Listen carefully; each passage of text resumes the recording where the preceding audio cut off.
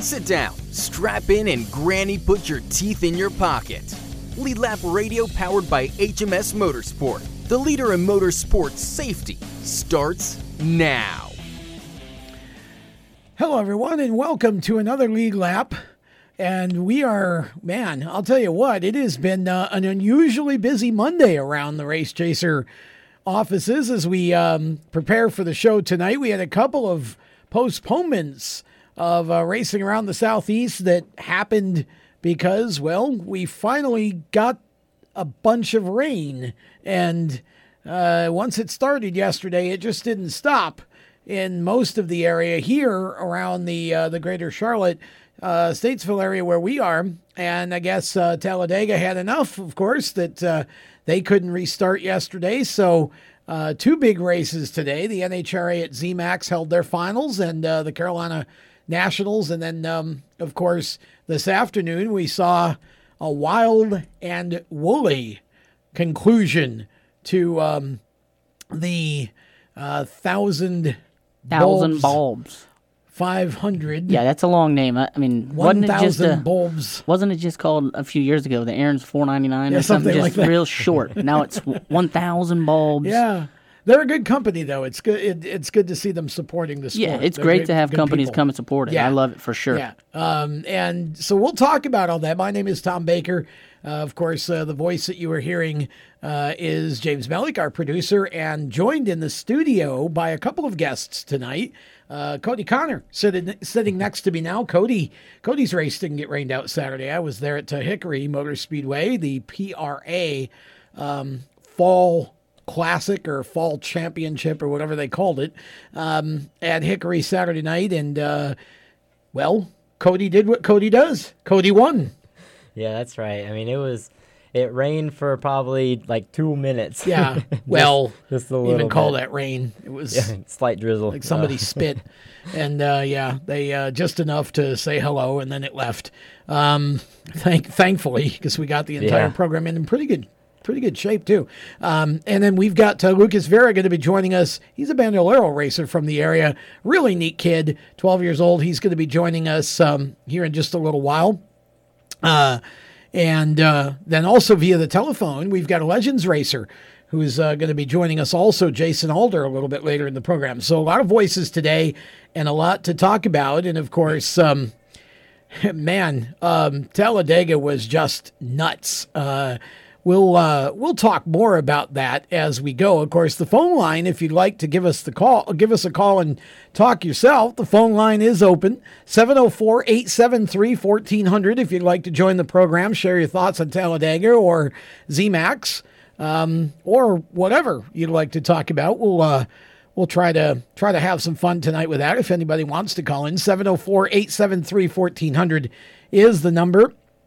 And Kodie, Hickory Saturday was interesting, I thought, because, of course, when you have, the PRA Tour, there's actually about 4 or 5 or 6 different series. Yeah. They have the legacy cars. They have you guys, the super late models. They have the Southeast Limited late models, which has 2 divisions for itself. So there's like 4, and then you have the 602 super limiteds that makes 5.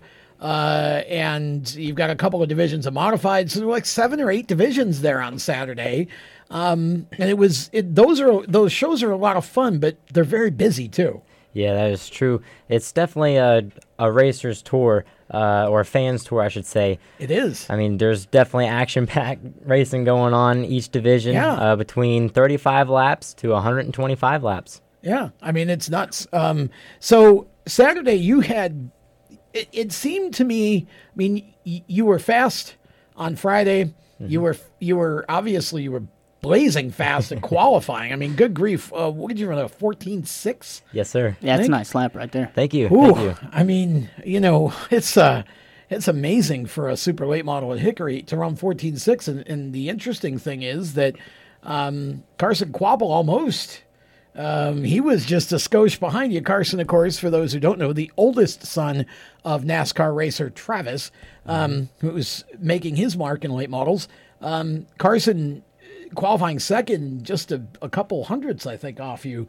So it was kind of neat to see two of you local guys that were able to qualify up front. But what's it like to run a 14.6 lap at Hickory? That's got to be like right on the edge of sanity. Yeah, Hickory, I definitely am very familiar with Hickory. I do have the track record at Hickory at a 14.2.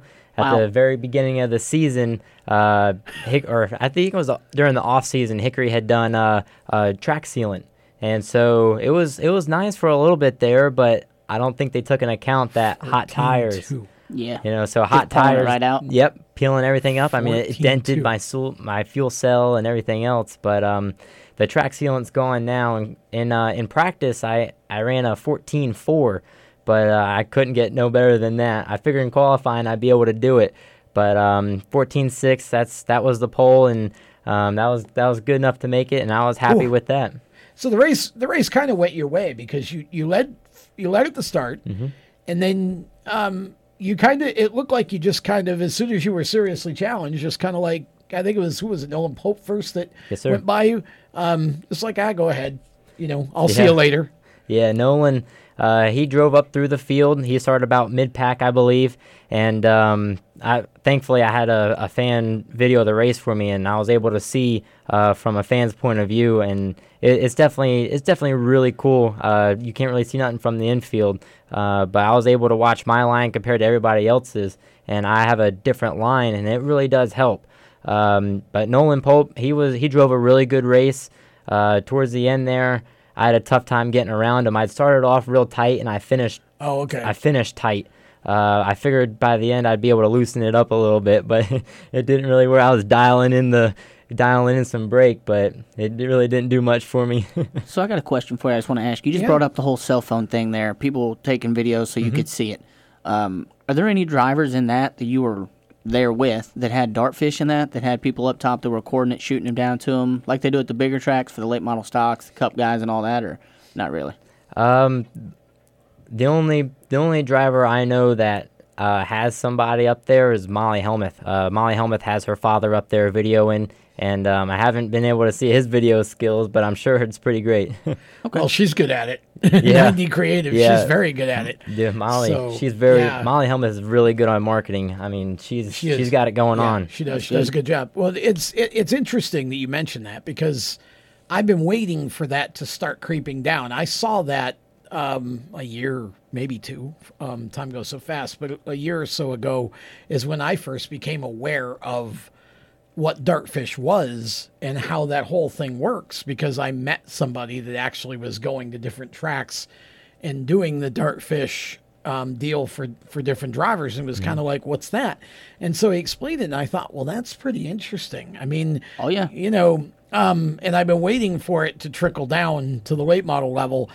Technology's great, I think, but every bit of that, I mean, unless you got somebody who's a buddy, it's going to cost money. It's like, it does cost for sure. I mean, they're doing it in the late model stocks, but it's still working its way down, as you said. Yeah, it's interesting that, I don't think too many people at the weekly tracks really do that much with it, at least not in the way that the big teams would use it. But, I mean, it's just one of those situations. I think there's going to come a time when it's going to become, somebody's going to invent some sort of programming. It's going to make it real easy to, like, have a GoPro in your car and be able to actually, like, almost instantaneously, here it is, without having to take the card out, put it in, wait for it to upload or whatever. I mean, you can do that now, but I think somewhere along the line, and I still think that eventually they'll come up with some program where, like, all the cup guys will have,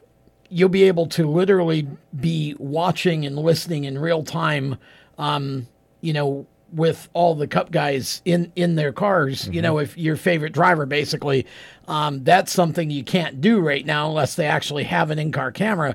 I think there's going to come a time when everybody will have something that, where you can just hit a button, and, cause people are pushing to make racing more engaging and interactive for the younger crowd. And I think that's just going to all be part of it. But yeah, the dartfish thing is pretty cool, the way that works. I love it. I think it's great. I mean, I've seen stuff that they do on that dartfish, and it's blows my mind for sure. And they use it at the bigger tracks where you normally see it, like when you go to like Martinsville or the high-paying Ace Speedway when they have that big race. People that can afford it. Exactly. Yeah. Very true. Yeah, it's interesting. So you ended up basically coming on late in the race and taking the win. Put yourself in a pretty good position points-wise, right? You only got a couple shows left, right? Yes, sir. We got our next race is for PRA Tour. Yeah. Our next race is November 9th at Hickory. And that's it. And then we have the Thanksgiving Classic on December 1st at Southern National Motorsports Park. Southern National. Yeah. My big thing about Southern National is it's becoming like Myrtle Beach. The track surface is not as smooth as it once was. Can't be as bad as Myrtle Beach, is it? Myrtle Beach, it's pretty close. It's not quite as serious, but it's getting there. When people refer to Myrtle Beach as a cheese grater, that's almost like an understatement. Oh, Myrtle Beach is. I mean, the tires, you fall off 2.5 seconds at the end of a tire run. It's unbelievable. I remember going there with the old Cars Tour when they were still the bigger cars before they made it a late model tour, and we went to Myrtle Beach and. I don't remember. I think it was maybe 150 laps. And yeah, it was. I'm pretty sure it was 150. And at the end of 75 laps, like half the field was down to cords. Yeah. Just that makes sense. It's very tough. That's where I did my first race when I changed tires at was Myrtle Beach. I went and did a late model over there. So. And yet it's like if you repave the thing, you'd be running 150 miles an hour. Yeah. That's the scary thing. It's like there's that. You need to eventually do something because it'll just be too. But then when you do it, everybody's going to be flying, and they're going to have to make the walls safer or something. But Southern National is a great track. I love that track. I forgot that you had that race too. So you got 2 left in the PRA. Yes, sir. Yeah. So we're going to take a break. When we come back, we got more with Kodie. Lucas Vera is waiting in the wings outside of our studio here. And we've got also Jason Alder coming up later in the show. Stick around. We'll be back right after this.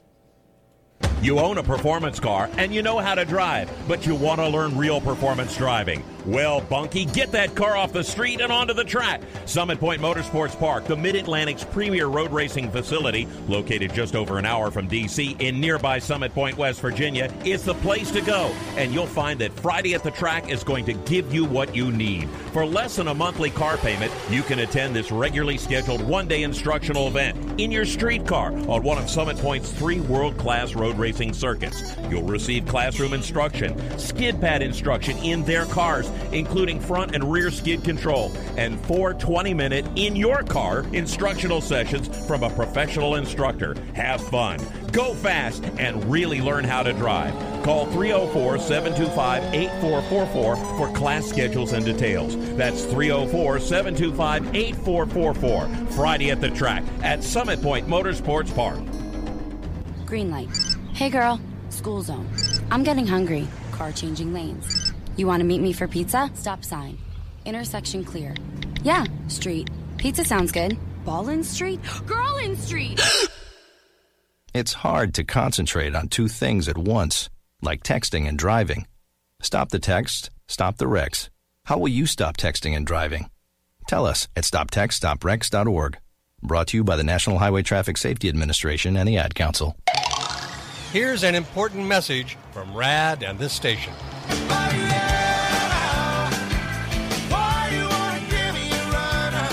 Hi, this is Bob Sheehan from Blues Traveler for RAD, recording artists against drunk driving. I like to party just as much as the next guy, maybe even more, but the one thing I won't do after I've had a few is get in the car and drive. Don't blow it. Always choose a designated driver. Remember, music lives, and so should you.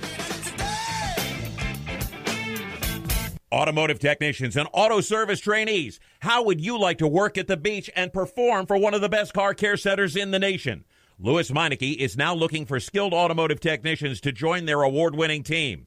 If you're a gearhead that knows his or her stuff, or a young up-and-comer that has the motivation and drive to succeed, then you need to make this call today. 302-827-2054. Louis Meineke Car Care Center, located in beautiful Lewis, Delaware, offers a highly competitive compensation plan, great benefits, a flexible schedule, and did we mention that you're going to be working at the beach? Plus, there's a signing bonus for the right candidates. Technicians must be ASE certified and have a minimum of 6 years experience. Beginners advance at your own pace in one of several entry-level positions. But whatever you do, don't wait. These jobs will go fast. Call Tim at 302-827-2054. That's 302-827-2054. Louis Meineke Car Care Center. Rev up your career. Hi, this is Ross Chastain. You're listening to Race Chaser Radio. Now, back to the show. Welcome back. Ross Chastain in the news this week, too, in yet another silly season story that was breaking news that wasn't really news. We all expected an announcement about Ross pursuant to the Xfinity Series and him driving for Kaulig Racing full-time in 2020, and that's exactly what's happening. The official announcement came out this week that Ross will be in the car full-time, so Kaulig Racing has quietly assembled themselves quite a team over there, and you've got now a two-car team of Justin Haley, who's going into his second year of Xfinity next year, and Ross Chastain. And that's a team that conceivably both of those guys could be running for a championship next year. That was a big deal for him to get situated, and I still think eventually he ends up in the one car for Chip Ganassi when Kurt Busch decides to hang it up. So we'll see how that works out. But anyways, welcome to Lead Lap. We are presented, as always, by HMS Motorsport, the leaders in motorsport safety. You can find them on the web at hmsmotorsport.com. Also by mycomputercareer.edu, training for a better life, and strutmasters.com, the suspension experts. They had a lot of stuff going on today. Strutmasters had a lot of cars. They were sponsoring today at the C-Max Dragway, the NHRA Carolina Fall Nationals. We'll get to that later.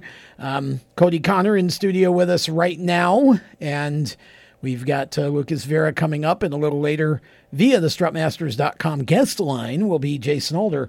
So a lot to come here on the show tonight. We're talking with Kodie about his season in the PRA Tour.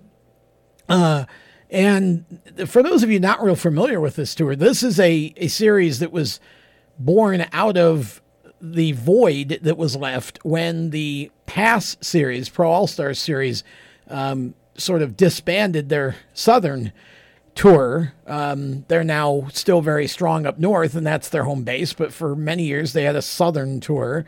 They don't really have a Southern tour anymore, and so that opened up an opportunity for the Hackett's, who own Caraway Speedway and the North-South Shootout and about 5 other tours.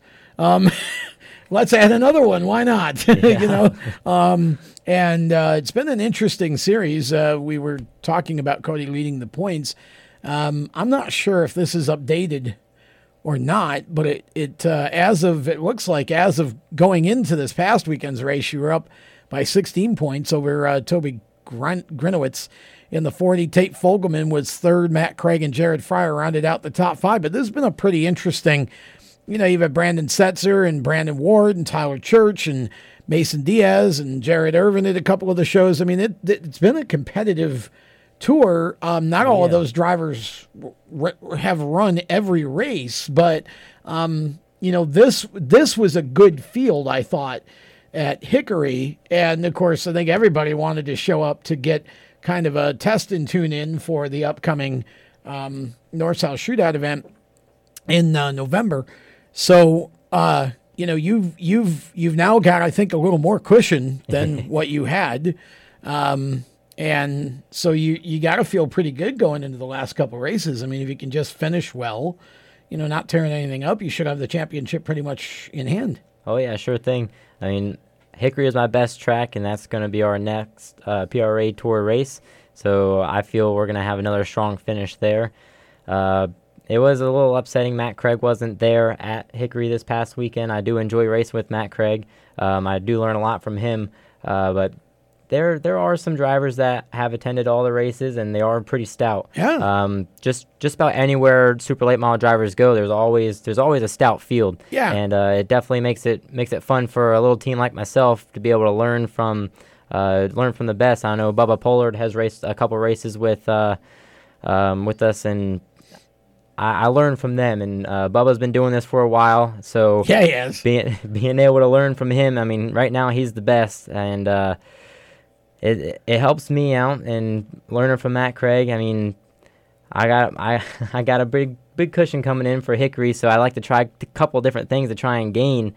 But I mean, 2 more PRA Tour races left, and I'm sure I've got the championship locked in. You brought up Bubba. Where did he go this weekend? You know, I didn't see him at Winchester and all that. I don't know where he was at. I don't know if he raced anything. You don't know if he raced? No, Because he normally goes to Winchester when they run the 400. Yeah. And he wasn't there. I didn't know if he was in a car. That's a good question. I mean, you know, I think he still does a little bit of dirt, but I didn't hear him doing any of that. I didn't hear him this weekend. So I'm not sure what Bubba had going on, but and maybe it, you know, maybe because, you know, he obviously ended up with Junior Motorsports in Martinsville, which, you know, wasn't as if Junior gave him the car. You know, I mean, his sponsors obviously made that possible. And that might have been a trade-off is, you know, we're going to go put a lot of our funds into that, which he ended up in the top 5 was a good run. But, you know, of course, everybody was like Josh Berry brought an AK-47 to a knife fight, you know. Yeah, Josh Berry was quick. You know, he put a show on. I mean, I don't know that anybody's ever, in fact, I've been meaning to look this up. I don't know that anybody's ever led all 300 laps of that race. I mean, that was almost, that was beyond, you know, and it wasn't even close. So yeah, they really hit the setup. And again, I think, Bubba felt like he made some changes that he felt like he shouldn't have made. And it kind of hurt him a little bit. And it's like, well, gosh, if it hurt you and you still were in the top 5, I would love to have seen what would have happened if you'd have, you know, not made those changes. But nonetheless, that was a great race. And yeah, Bubba's one of the best at it. And when you run with drivers like that who have been around forever, Josh, Bubba, you know, the guys that have done it for years and years and years, Timothy Peters, you do learn a lot from those guys. And so for your group, which, you know, yourself and Fogelman, of course, you know, Tate's had his dad to learn from too. Jay was one of the best. You know, Matt Craig, you have that group of drivers to sort of emulate and look up to, and really, I think it teaches you a lot. But you've learned how to manage a race.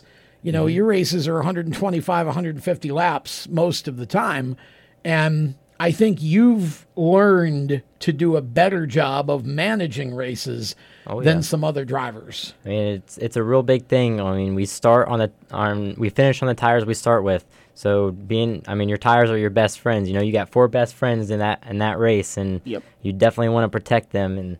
And Orange County, we ended up getting a flat, so one of my friends were hurt. But tire save management, that's a really big deal, and some drivers really don't understand that. But it definitely takes a lot of time to be able to learn how fast you can go, how hard you can drive into the corner, and that's one thing I was really struggling with. A lot of the stuff I was trying to learn, a lot of these other drivers have already learned, and we definitely moved up a step, and we're digging now. Well, it makes you wonder too, because like at Orange County, I think it was Matt and Brandon, and you were up in there for a little bit, and then it was almost like you watched how hard they were running and went, I'm out of here, and dropped back about like a straightaway and just sort of ran your own pace.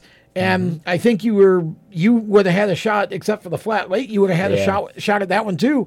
You know, and I really had the feeling that Brandon was testing Matt early and kind of almost purposefully pushing him harder than, and Matt was kind of like, okay. Yeah. You know, it's like, and he just never lost anything, you know, and Brandon did. And so, it is interesting because the way the tires are now, 125 laps, you can't run that hard for 125 laps. You've got to pace yourself. Yes, you do. And how many sets did you get this weekend? I'm just curious. That's something I want to know. I ended up having to get 1 practice set, and I had 1 race set. I normally don't buy any tires unless it's a race tires, but this weekend I was fortunate enough to buy a set of tires. That's cool. Is that what most of them do? Most of the teams, or some of them bring from home, practice on, and then buy a set for the race? Well, most teams, they buy 3 to 4 sets of tires. Wow. I mean, tires aren't cheap either. Yeah, they're not. I use my race set for practice to get it all dialed in, and for me, I feel that it really helps me out because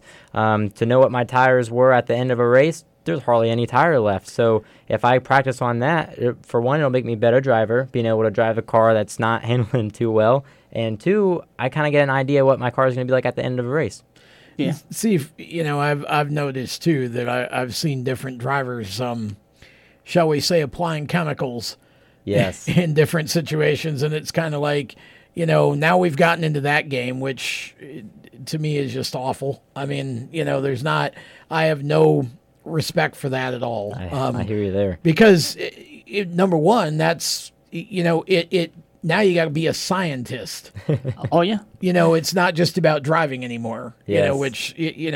So I'm not a fan of that. And I wish that the tracks would be a lot more strict on that than they are. But yeah, you've managed to do a lot with a lot less than most, which to me, if I'm a NASCAR team owner, and I'm looking at resumes, that's a plus, because here's a kid that's going to come in. He's already trained. He's not going to beat up the equipment. He's going to take care of the equipment, and he's going to get the most out of what we got. That's right. I mean, that's one of the privileges of owning my own team. I know what it costs. I know what it takes to be able to make it to each race, and I mean, there's a lot of hours. I mean, now I got Kodie Cuts lawn mowing, so I'm working Kodie cutting action during the day, and I'm going home to work on the race car, and it's a lot of hours. I mean, late nights and early mornings working on the car to make sure she's ready for the next race. Yeah, it's pretty interesting. You managed to stay busy, and you do a great job with the social media too. Thank you. A lot of motivational stuff, and you keep everybody updated from the track. It's good stuff. And you did a good job on Saturday. That was a lot of fun. We're going to step aside here. When we come back, we'll talk a little more with Kodie. We've got Lucas Vera coming up. We're also, of course, going to talk Talladega and HRA and some other things. And we're going to have Jason Alder joining us a little bit later on in the program as well. And I'm excited to talk to Jason, and you're going to enjoy his story.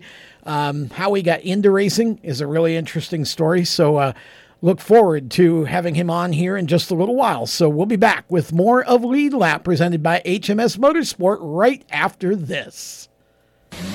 Do you love the sound of high revving motors and the smell of burning rubber? Do you want to get your car sideways right at the ragged edge of control? If you've always wanted to try drifting or learn to improve your drifting skills, Summit Point Motorsports Park, the Mid-Atlantic's premier motorsports facility, has the expert instructors and the specialized track to teach you how to drift and the skills necessary to drift competitively. From skid pad to open sessions, Summit Point Motorsports Park has the safe and open environment that allows drifters of all skill levels, new to intermediate, to get sideways and smoking. With a focus on safety and the skill set necessary to drift competitively, Summit Point Motorsports Park's Drift Nirvana is just the thing for you. Call for your reservation today, 304-725-8444. Or for more information, go online, summitpoint-raceway.com, or you can email them at office@bsrinc.com. Drift Nirvana, getting you sideways the right way. HMS Motorsport is the leader in motorsport safety. HMS serves a majority of NASCAR, IndyCar, and IMSA WeatherTech teams, as well as countless SCCA and club-level racers and driving enthusiasts throughout North America. Featuring world-renowned brands like Schubert helmets, Schroep belts, Adidas suits and shoes, Bolero fireproof underwear, Lifeline fire systems, and even Racecom radio kits, HMS has the right product for your type of racing and your budget. Their representatives are experts on making your track driving as safe as possible. With locations in Mooresville, North Carolina, and Danvers, Massachusetts, the staff at HMS is always ready to take the time and help you find the right product for your specific safety needs. You have family and friends who care about you, so don't settle for second when it comes to motorsport safety. Just stop in to HMS Motorsport, visit them on their website at hmsmotorsport.com, or send them a message on Facebook. Tell them the folks from Race Chaser Media sent you. What an awesome game. What's up with your car? I don't know. It won't start. How are we getting home? Chill. My parents signed me up for the roadside assistance from Louis Meineke. It was free with my oil change. They'd come and get the car started or get us home and tow the car to the shop. Good to know. With my driving, my parents never know what to expect. When you join the Meineke Car Care Club with a $35 preferred service, you get 4 free months of roadside assistance, including tire change, battery jump, lockout service, towing, and more. Contact Louis Meineke, located on Route 1, or call 827-2054.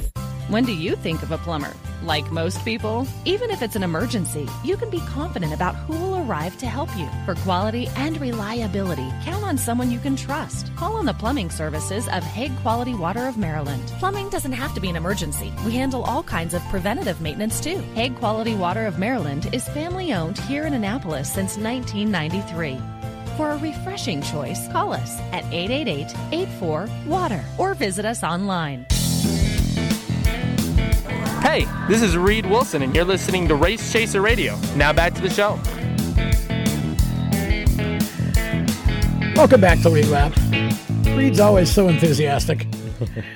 All right, we continue with the program here, presented by HMS Motorsport, the leaders in motorsport safety. You can find them on the web at hmsmotorsport.com, and we've got a caller here. Let's go check out and see if they're calling us or calling the Home Shopping Network. Hello, you're on Lead Lap.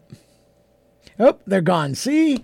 That's what happens. Yeah, I hit the button, heard dial tone, and wait all this time, and then they didn't want to wait through the commercial, I guess. Well, if you want to call us, 704-873-1400. 704-873-1400 is our guest line. We'll have the, or not the guest line, it's the listener line. The guest line is a super secret number, but the guest has it. Jason Alder will call it here in a little while. Okay, so back to Kodie Conner for a bit, and then we'll bring Lucas Vera on. Kodie, now, you've done some other racing in the past. We were talking in the break that you were the last pro late model champion for the Pro All-Star Series when it was here. They didn't actually run that right up to the very end, I don't think, did they? They had a year where they just ran the Super Tour without running the pros, I think, wasn't it? I'm not too sure. I had started racing the Pro Late model at the age of 12. That's the cool thing about the past series. I was able to race a full-size car at age 12. Yeah. And I got a total of 9 wins in a Pro Late model, and then the last champion.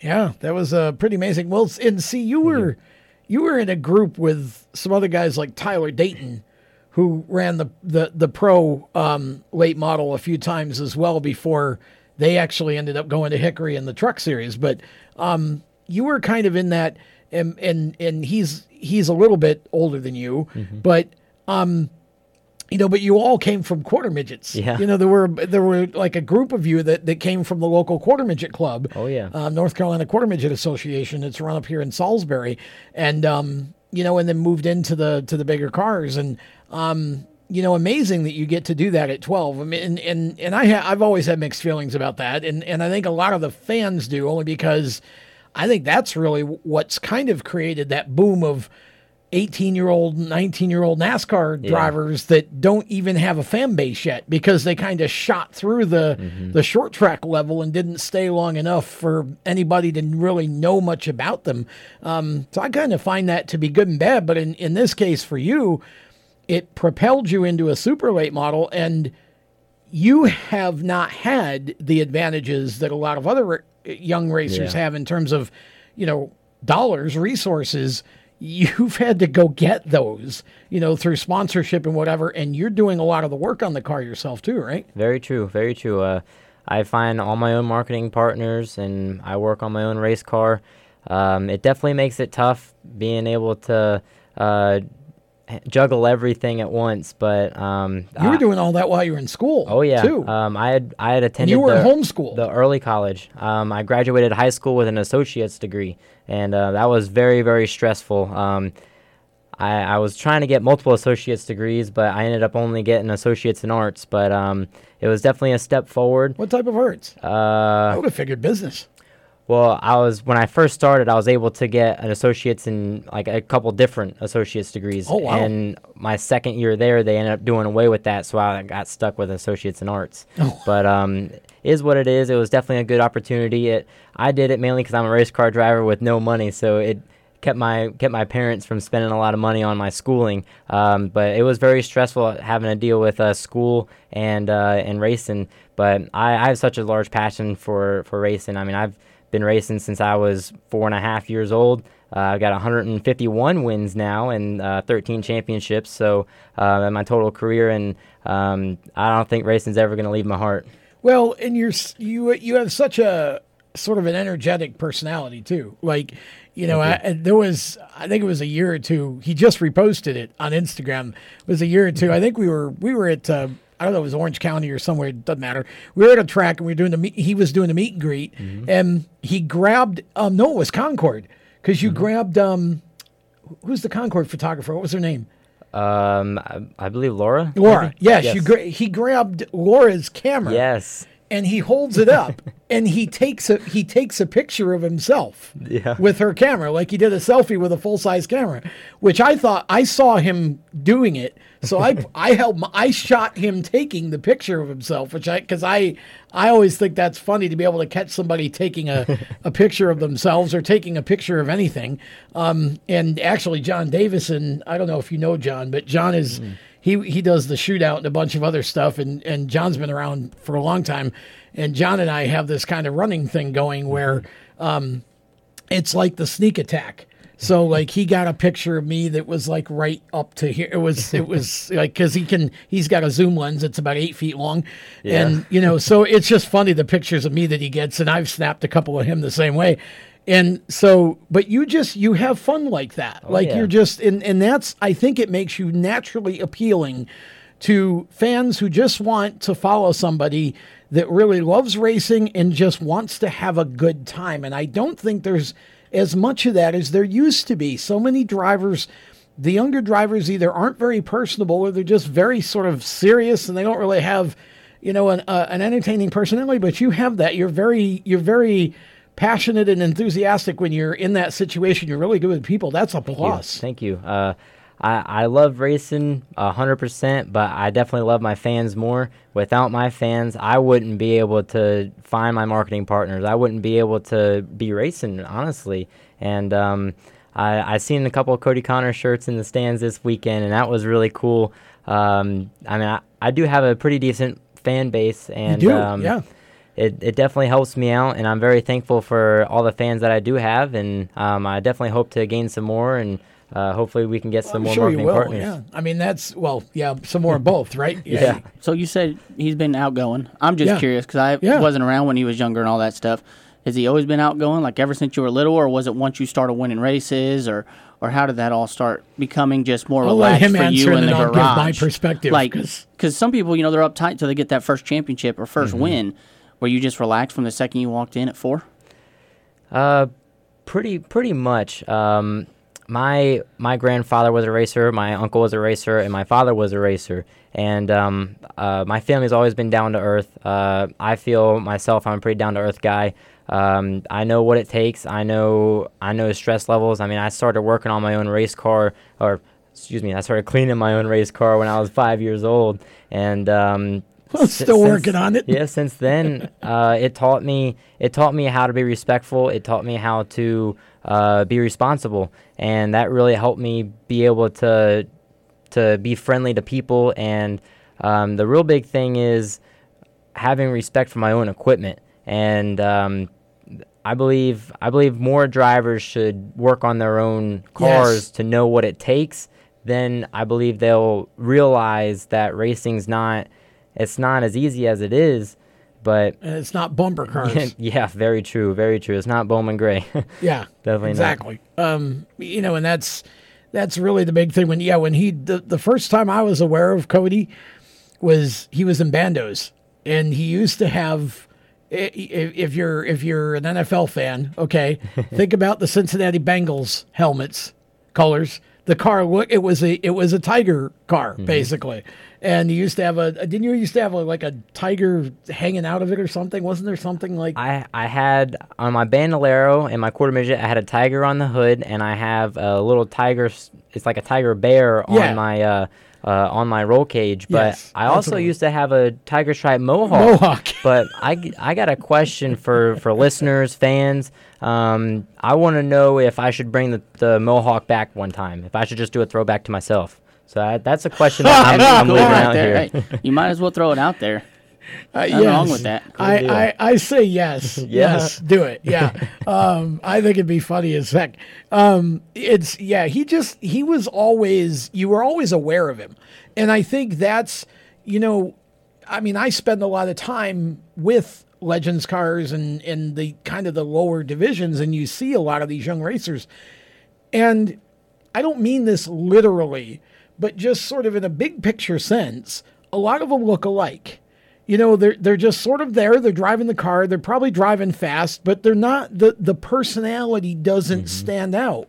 You know, and Kodie's never been one who's had that issue. He's always, you've always been aware of him, you know, and so it's been interesting to sort of watch him grow up, and now to see him at 18 and on the verge of his second championship, hopefully, if he can hang on, right? I mean, you've got some hot guys behind you, but you're in control of your destiny here, it looks like, going into the last couple of races, so you just sort of, you got to finish.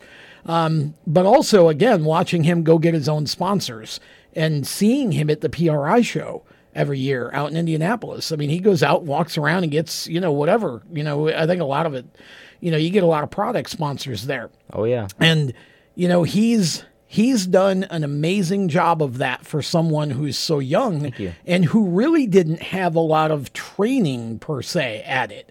You know, nobody's really coached him all that much. You know, he's kind of just learned it on his own. So, you know, we don't want to let him out of here. We got about a minute left. So turn that list around and read it.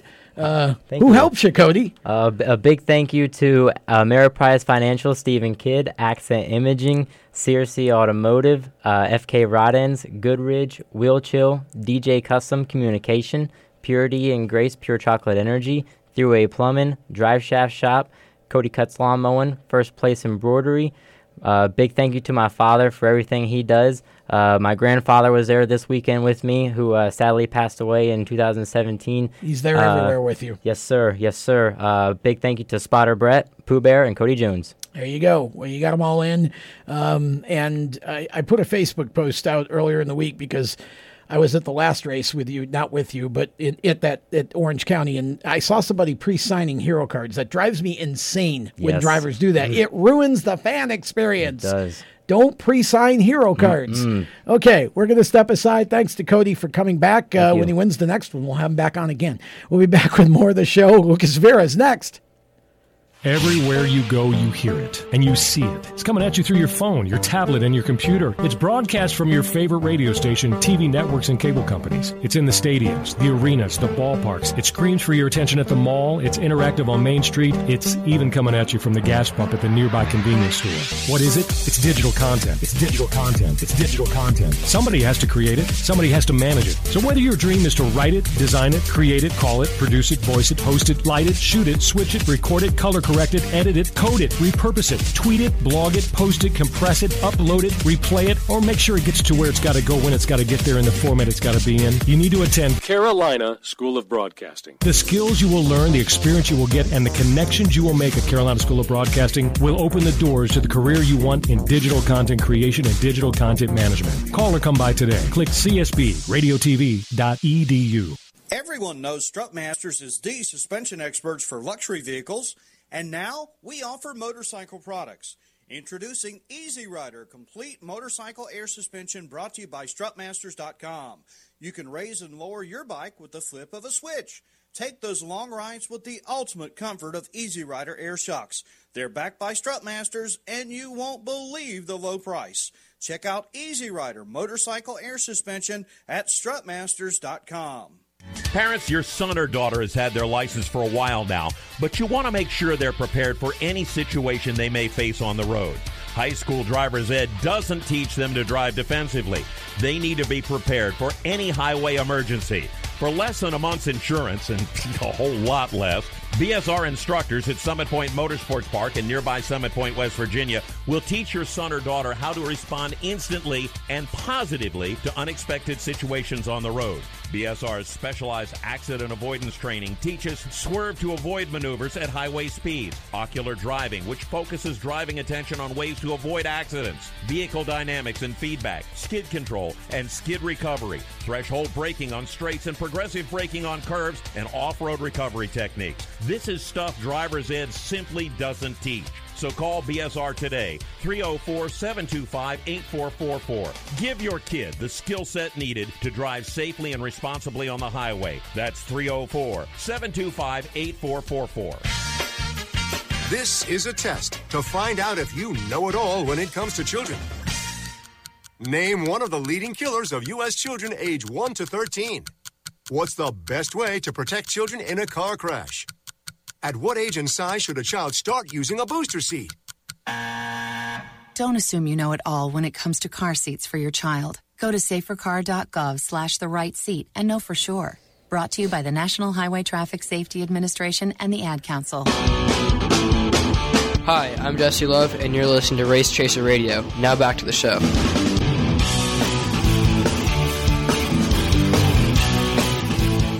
Welcome back to Lead Lap. Tom Baker with you on a Monday night as we record this live. And I want to say hi to Greg Kreitzer, G-Man, watching our show out there, listening to our show. And G-Man and I are working on some things together. Looking forward to working with him on this show, hopefully in the future. So definitely excited about that. And we are joined in studio now by another young racer who is trying to kind of follow in somewhat of it, at least a similar path to Kodie Conner, who was just with us. This is Lucas Vera. Lucas is a Bandolero racer. And you know, they don't make kids like they used to. They all, by the time they're 12, they're all bigger than me now. And Lucas kind of fits that category. Welcome to the show, Lucas. Yep. You have to talk. That's the one thing you have to talk. Welcome to the show, Lucas. Nice to see you. I'm really happy to also be in the show. There we go. See, that's how you do this. It's just a conversation. Yeah. So how did Lucas Vera get started in racing?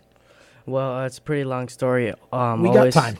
Always when I was little, I always just had a passion for racing, and I loved it. Like, I remember I'll watch the movie Cars all day long, and I also had my birthday parties were based on, like, race cars and stuff like that. Oh, wow. Yeah. Now, how old were you at that time when you first started to get interested in the sport? Probably like around 4 or 5. Oh, wow, really? Yeah. Okay. So when did you actually start racing then? Well, when I was 5 years old, for my birthday, my dad gave me a Honda dirt bike, and I started racing dirt bikes. Started two-wheeling. Yeah. Wow, okay. How did that go? Well, my first time, I remember my dad took me out to a field, and I was kind of nervous, and I fell a couple times, but eventually got used to it, and yeah, it was fun. And how long did you race the dirt bike? Dirt bikes, probably about like 2 or 3 years, and we also won a couple championships. And did you? Yeah. Where were you racing? My first track, I raced at TNT Motorsports Park. It's in South Carolina, and right now it's shut down, but we won a track championship there twice. Okay. Now, are you from this area? Yeah, I was born here in Charlotte, North Carolina. Oh, in Charlotte. Okay. Yeah. Okay. And are you still living in Charlotte, or? Yeah, in okay. the area. Yep. Okay, cool. And so when did you make the move from the dirt bikes to the bandos? Well, I just felt like I was winning a lot, and I wanted to try 4 wheels. So I told my dad, you know what, I want to start karting or something. So he was like, oh, okay. So my dad, I remember before karting, I also played soccer, and every time beside the field there was a go-kart track. Well, it was a GoPro Motorplex. Oh. Yeah. Yeah, that's not just any go-kart track, by the way. No, that's a really good track. Yeah, it's fun. That's a big boy go-kart track there. Yeah, so I always told my dad, hey, Dad, there's racing going on over there, and we should go check it out. And he's like, yeah. So after my soccer game, we headed over there, and it was a whole new experience, and I was in love with it. So once from there, a few months, my dad got me my first go-kart, and we started practicing and doing races. At GoPro? Yeah. Oh, wow. Okay. He went straight to the top. Yeah, he went to the top. Yeah, this isn't a tiny little dirt track somewhere. He's running a GoPro Motorplex. That's a big-time outdoor road course, and they run some very big shows there. So for those of you not familiar, GoPro is a pretty big deal, and a lot of the national series racers, open wheel guys and whatever, sneak over here, and they use GoPro to keep their skills sharp. They just don't, obviously, we don't hear a lot about that, but they do. The Fittipaldis are big over there. Oh, yeah. I know they're huge. They're always over there. Will Power has been there a number of times. I mean, those guys. The little 600s on 600 Yeah. weekend, all that stuff. So it's a big facility. Fun stuff. A big place to get a start for sure. So what was it like for you to make the transition from the dirt bike to the go-kart? Well, I had so much trouble when I entered the corners, because usually in dirt bikes you could use whatever line to go on the corners, and I always like go kind of through the middle or like towards the outside, not using the apex. How you doing? Like driving cars. in Florida down the middle of the interstate. Do you have your flashers on when you're at 40 miles an hour? Yeah, that's it. It's a lot more precise, right? Yeah, you got to be. So you obviously enjoyed it because you're still running pavement cars. Yeah. Now you made one more transition, obviously, from the from the go-karts to the Bandolero. How did that come about? Well, racing the go-karts and stuff, it was a lot of money because we were fighting for like national races, and it was a lot. So I was like, my dad always knew Jordan and Walter because, now they work on my race cars and I drive for them. But they always went to my restaurant that my parents own, and Walter was like, you should put Lucas in driving school over there at the 5th Mile. And I wasn't quite interested in that yet, but since karting was starting to get a little old and boring, I was like, sure. Yeah. Old and boring. Wait a minute. How old are you now? I'm 12 now. He's already finding divisions old and boring, and he's only 12. He's just so good. But so you knew the Stillwells, Jordan and Walter, and where was your? So you went to the school first? Yeah. Training school. And what did you think of the bando after being in the go-kart? I was like, oh, this is a whole nother thing. Got a roll cage over you and seatbelts, and yeah. Were you excited, or did you kind of go, yeah, I'm not sure about this? I kind of felt like that in the beginning, but once I started getting more used to it, it was actually pretty fun. Okay, yeah, because it's a different kind of racing than when you're in a go-kart. Those of you who've never, and of course, going to your fun track doesn't count as racing a go-kart. I have actually raced go-karts, and when you're racing a go-kart, I mean, you feel every bit of the speed. In a Bandolero, there's a point, if you get on a big enough track, you kind of just flat-foot it, and you lose that a little bit. So I could understand if you kind of were like, yeah, I don't know, this doesn't seem like... But the competition is certainly there. I mean, it's a great training ground. So it's kind of deceptive in that way, but now you've gotten really good at it. Talk about the year, for example, that you've had this year with the Bando. Well, this year it's been a really great year, and we ran the Bandit division, and we finished second in points at the Florida Nationals, and from there we started hunting for national points and ended about third in national points and won in Concord Speedway the track championship, and we won the shootout.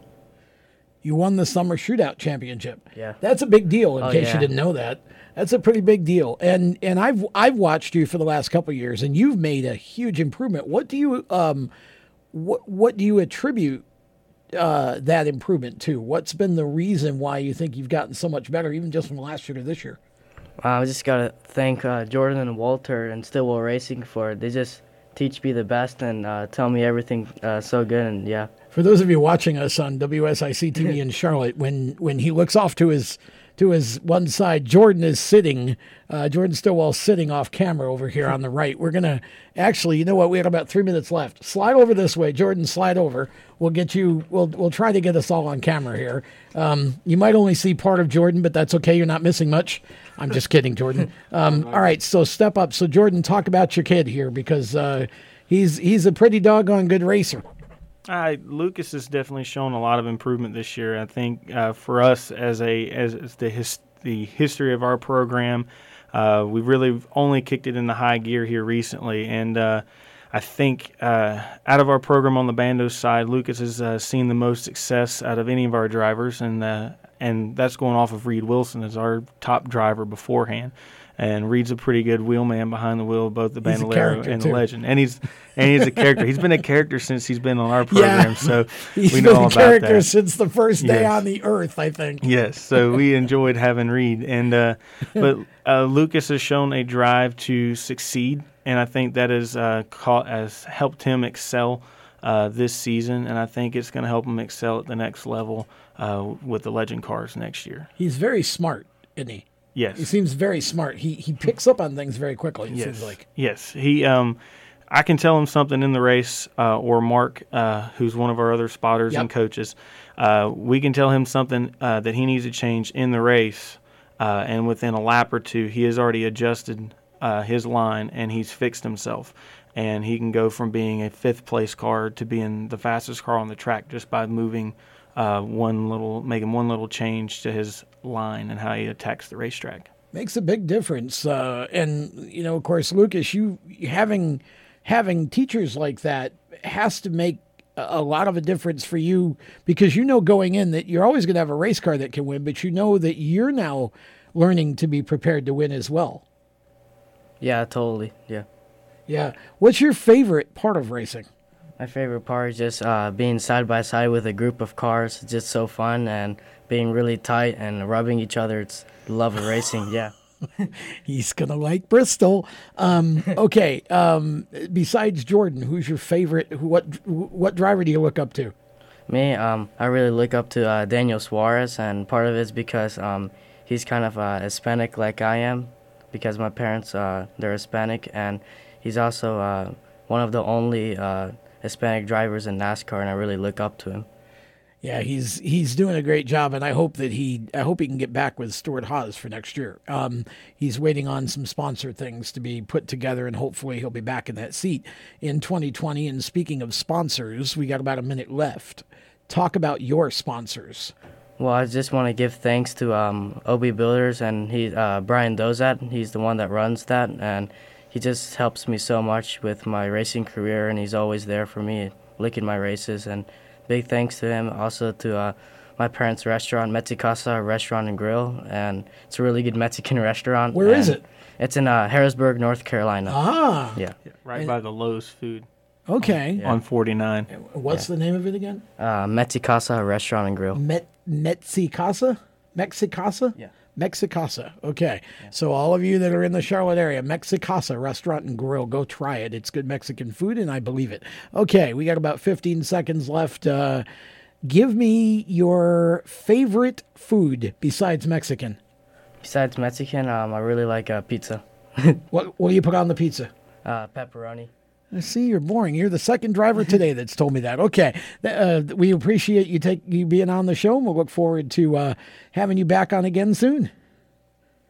That's Lucas Vera, and we'll be back with more of the show right after this. When do you think of a plumber? Like most people, even if it's an emergency, you can be confident about who will arrive to help you. For quality and reliability, count on someone you can trust. Call on the plumbing services of Hague Quality Water of Maryland. Plumbing doesn't have to be an emergency. We handle all kinds of preventative maintenance too. Hague Quality Water of Maryland is family owned here in Annapolis since 1993. For a refreshing choice, call us at 888-84-WATER or visit us online. Here at Lewis Meineke, we're more than just your average car care center. Hey, it's Dave, your neighbor from Lewis Meineke.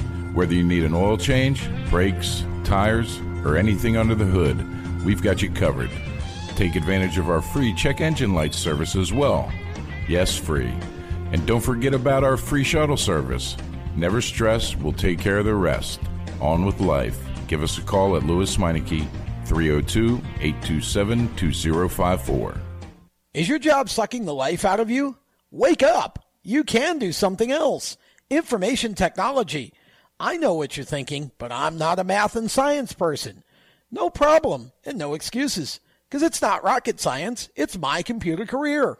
Go to mycomputercareer.edu and take the free career evaluation today. You could start your new life as an IT pro in as little as 4 months.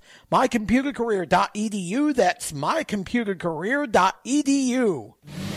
Do you love the sound of high-revving motors and the smell of burning rubber? Do you want to get your car sideways right at the ragged edge of control? If you've always wanted to try drifting or learn to improve your drifting skills, Summit Point Motorsports Park, the Mid-Atlantic's premier motorsports facility, has the expert instructors and the specialized track to teach you how to drift and the skills necessary to drift competitively. From skid pad to open sessions, Summit Point Motorsports Park has the safe and open environment that allows drifters of all skill levels, new to intermediate, to get sideways and smoking. With a focus on safety and the skill set necessary to drift competitively, Summit Point Motorsports Park's Drift Nirvana is just the thing for you. Call for your reservation today, 304-725-8444. Or for more information, go online, summitpoint-raceway.com, or you can email them at office@bsrinc.com. Drift Nirvana, getting you sideways the right way. If you own a gun, you have a full-time responsibility. When you aren't using it, be sure it can't get into the hands of curious children, troubled teenagers, a thief, or anyone else who might misuse it. Your family, friends, and neighbors are all counting on you. Remember, always, lock it up. For more information on firearms storage safety, visit ncpc.org. This message brought to you by the National Crime Prevention Council, the Bureau of Justice Assistance, and the Ad Council. Hi, this is Tyler Ankrum, and you're listening to the Race Chaser Radio. Now back to the show. Welcome back to Lead Lap. This is hour number 2. And looking forward to the second hour here because we've got a lot to talk about.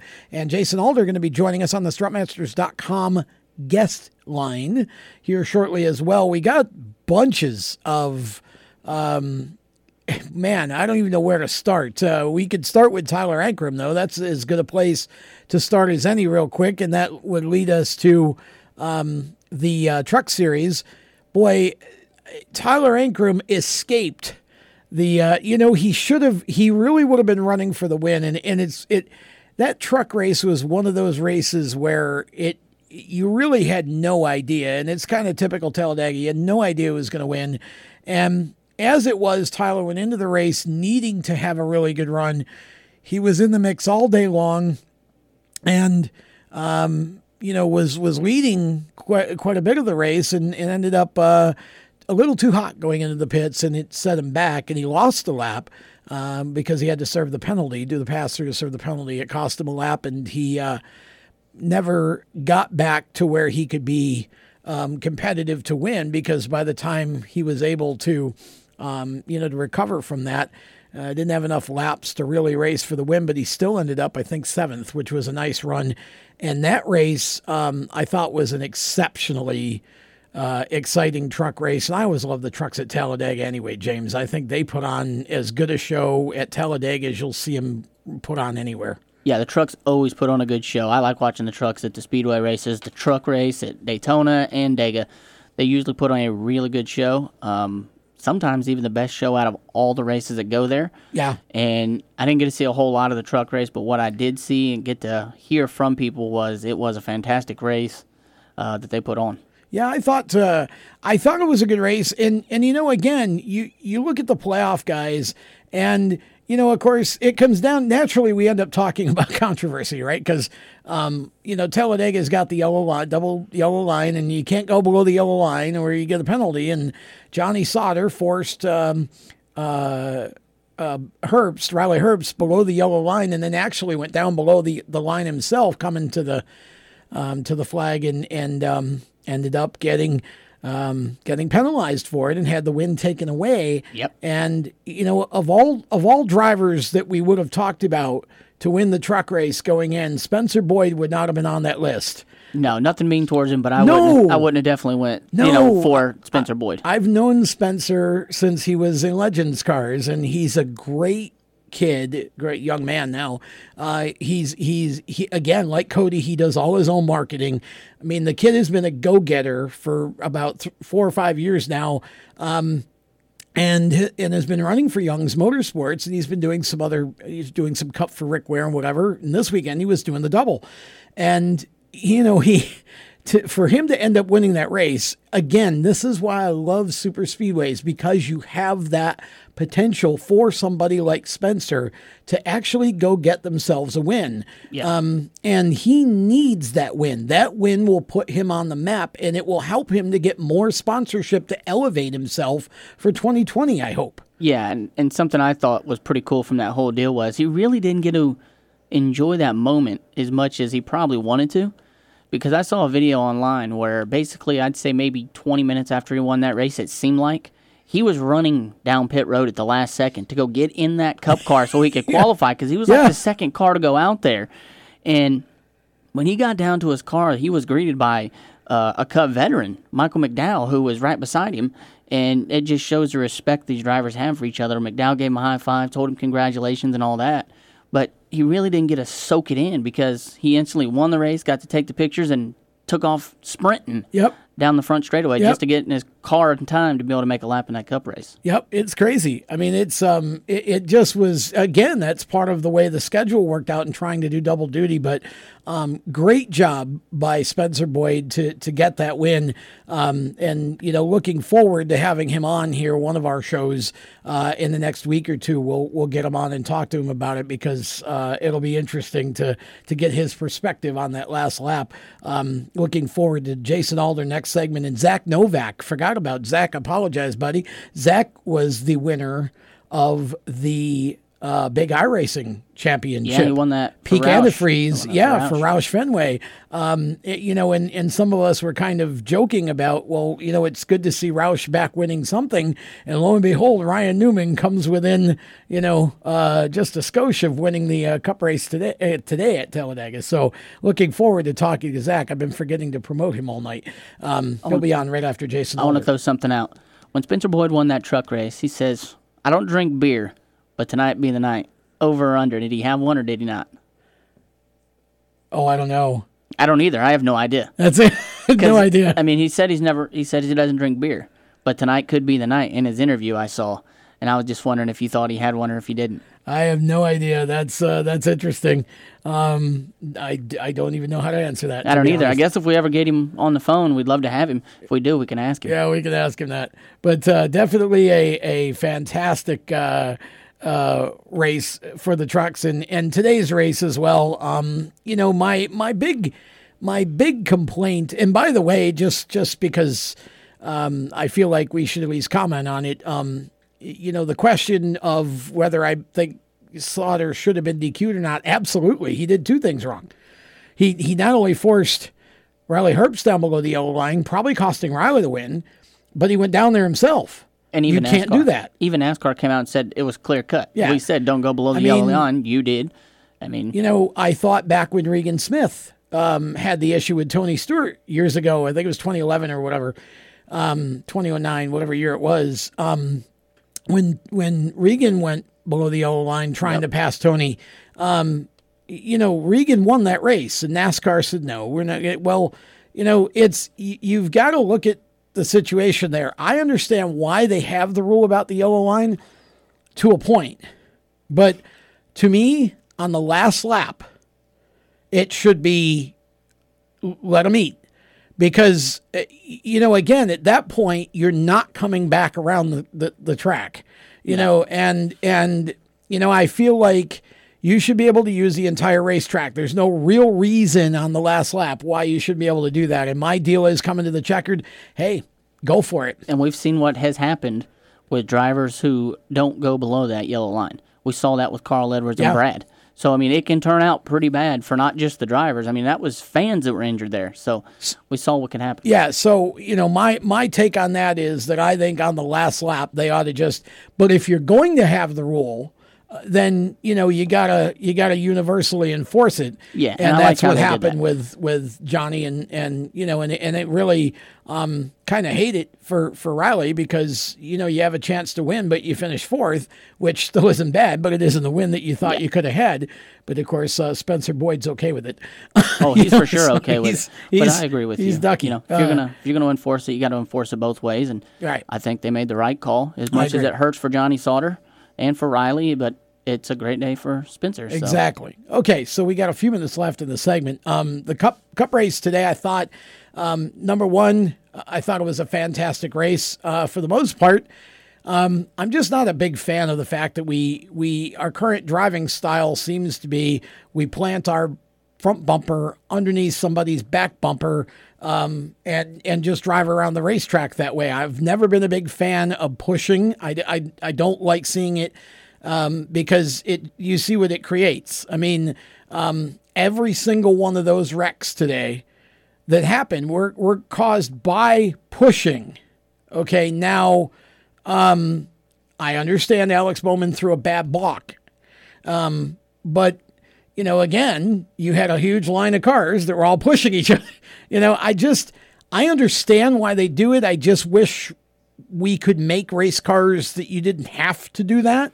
It didn't used to be that way. Dale Sr. didn't become a master of pushing. He could see the air and knew when to move and slice through the field. And, that's what it used to be on the super speedways. You didn't used to do that. It's only been the last 20, 25 years that, and I don't like that style of racing because to me, you're just sitting there waiting for the big wreck to happen. Yeah, and that's tough for sure. And I'm going to go ahead and use something that I heard one of the drivers say. Actually, I believe it was Bowman that said it. And that was that when the Chevys try to push another car, they got pretty much a diamond on the front of their car, so they're pushing with 1 point. Right. And I don't know for sure, but I know a few of the incidents I saw, they were started by the Chevy manufacturer because they're unable to push like the Toyotas who got the whole nose and the Ford, and I think that makes it hard as well. See, that's the other thing, too, is I think you get to a point where you start looking at it and you start seeing all this kind of, this car doesn't push well or that car, whatever, and it's like, as far as I'm concerned, we got to make front bumpers out of tin foil and, make them drive the cars. And not let them push at all. And make the cars drivable. And you heard what, was it Clint? I think it was Clint. Somebody said yesterday, oh, I love this because they were going tandem. I think it was Clint who said it on the TV. And see, there again, I'm not a big fan of that either because it's just like watching trains. I mean, we saw that I'm glad that GM wasn't now. Actually, it ended up being Ford that nixed because Trevor Bayne and Jeff Gordon back in 2011, where Trevor was doing a great job pushing Jeff, and Ford nixed Trevor pushing Jeff, who was not a Ford, obviously, and probably especially Jeff because he used to be a Ford until he became a Chevy.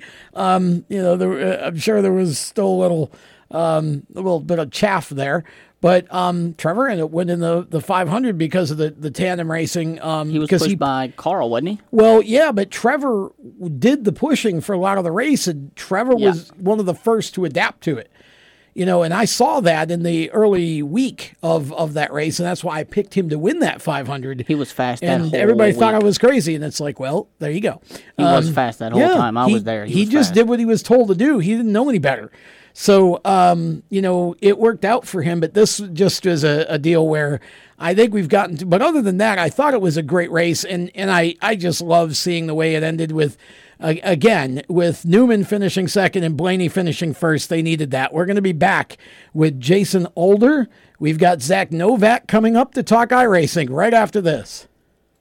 You own a performance car and you know how to drive, but you want to learn real performance driving. Well, Bunky, get that car off the street and onto the track. Summit Point Motorsports Park, the Mid-Atlantic's premier road racing facility, located just over an hour from D.C. in nearby Summit Point, West Virginia, is the place to go. And you'll find that Friday at the track is going to give you what you need. For less than a monthly car payment, you can attend this regularly scheduled one-day instructional event in your street car on one of Summit Point's 3 world-class road racing circuits. You'll receive classroom instruction, skid pad instruction in their cars, including front and rear skid control, and 4 20-minute in-your-car instructional sessions from a professional instructor. Have fun, go fast, and really learn how to drive. Call 304-725-8444 for class schedules and details. That's 304-725-8444. Friday at the track at Summit Point Motorsports Park.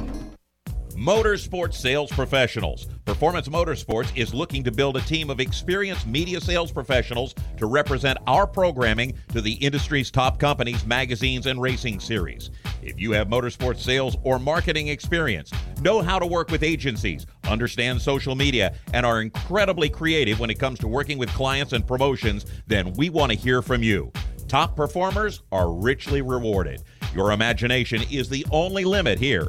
Call 717-749-0444. That's 717-749-0444, or email us at scorpionradiogroup@gmail.com. You want to ask for Sue. Is your job sucking the life out of you? Wake up! You can do something else. Information technology. I know what you're thinking, but I'm not a math and science person.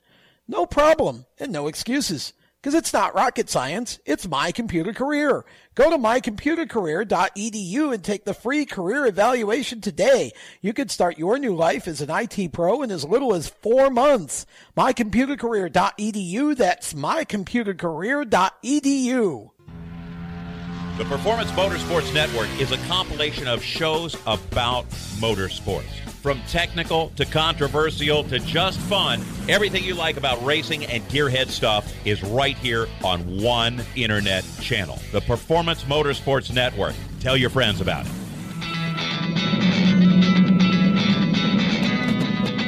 Hi, I'm Reed Sorensen. Racing has been a part of me and my family for as long as I can remember.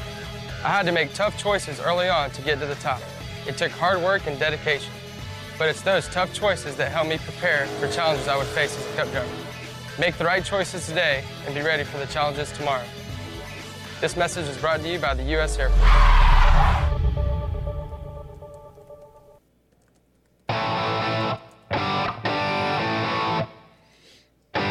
Hi, I'm Casey Kane, and you're listening to Race Chaser Radio. Now back to the show.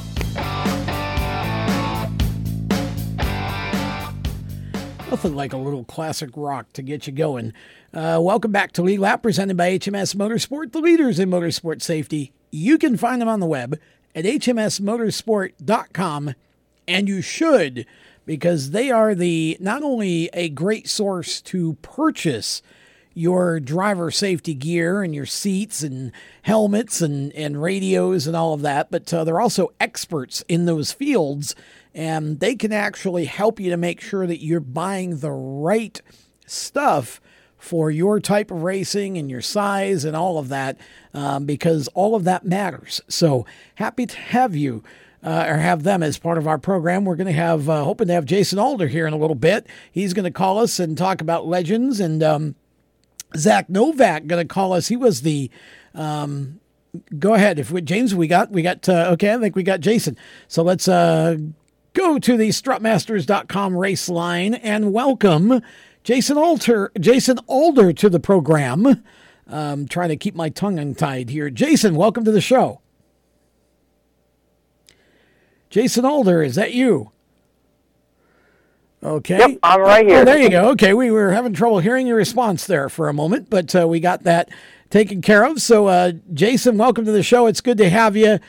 Jason, for those who don't know, is one of the very fast-rising young stars of the Legends car division, which has produced a number of NASCAR stars in the past and continues to do that. Probably, I would argue, maybe the most recent one would be the elevation of Daniel Hemrick to the Cup Series, if you want to look at it that way. But William Byron, David Reagan, the Busch brothers, there's many of them now that are in NASCAR's National Series.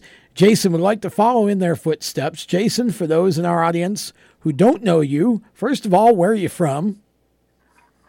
I am from Cooksville, Maryland. This is about 7 hours away from where I race every week in North Carolina. Yeah, you got a little bit of a drive each week. I would argue that you're committed. If you're driving 7 hours to race, and of course, now how old are you, sir? I just turned 16 in this June. Okay, so 16 years old and from Maryland. Okay, let's start from the very beginning here, because this was a fascinating story that you told me the other day. How did you get started? What got you started in the sport? All right. Well, this is quite the story. So I'm going to start off by saying my older sister, Jessica, who is now 19 years old, she was diagnosed with type 1 diabetes at 2 years old, so wow. 17 years ago. Yeah. And my dad, back when he was a little bit thinner and a little bit more fit, he would prepare for 100 miles. That. Oh, yeah, he does. That's a little shout-out for him. He would prepare for a 100-mile bike ride as a fundraiser for JDRF. And he would train, just by riding around on some local roads with a few buddies, 20, 40, 60 miles, whatever the day may be. And on this one specific day, I was 4 years old at the time, he was doing a training run. And when he was out and about, he rode past a yard sale. And in this yard sale was a go-kart. Now, this kart was old, and it was basically a yard kart. It wasn't a racing kart, and nothing like it. And it didn't run. It needed work. And he thought that was a really interesting thing to come across. So he came home to me and my brother, Joshua, who was 2 years older than I was. And he said, boys, I was training for this 100-mile bike ride. I was, riding on these roads, and I passed by a yard sale and found a go-kart. Now, it doesn't run. It's like $200. I don't know what your mother would think because he hadn't even run it by her yet. And he's like, guys, what do you think? Should we get it and fix it up and just, have an awesome, in my opinion, one of the best toys anyone could ever have? And so, of course, me and my brother said, absolutely, that would be the coolest thing ever. I was very grateful. And we ended up going to the yard sale. They still had it. We bought it. We brought it home. And over the next few months, we tore it down, every single nut and bolt, everything. Replaced, all the rubber, all the plastic that was totally destroyed. And we got it running again. And at this point, I was about 5 years old, and we took it to my elementary school. And that's where I drove it for the first time. Now, I have to be honest with you. I was scared to death of this thing. It was loud, and it vibrated. Oh, my goodness.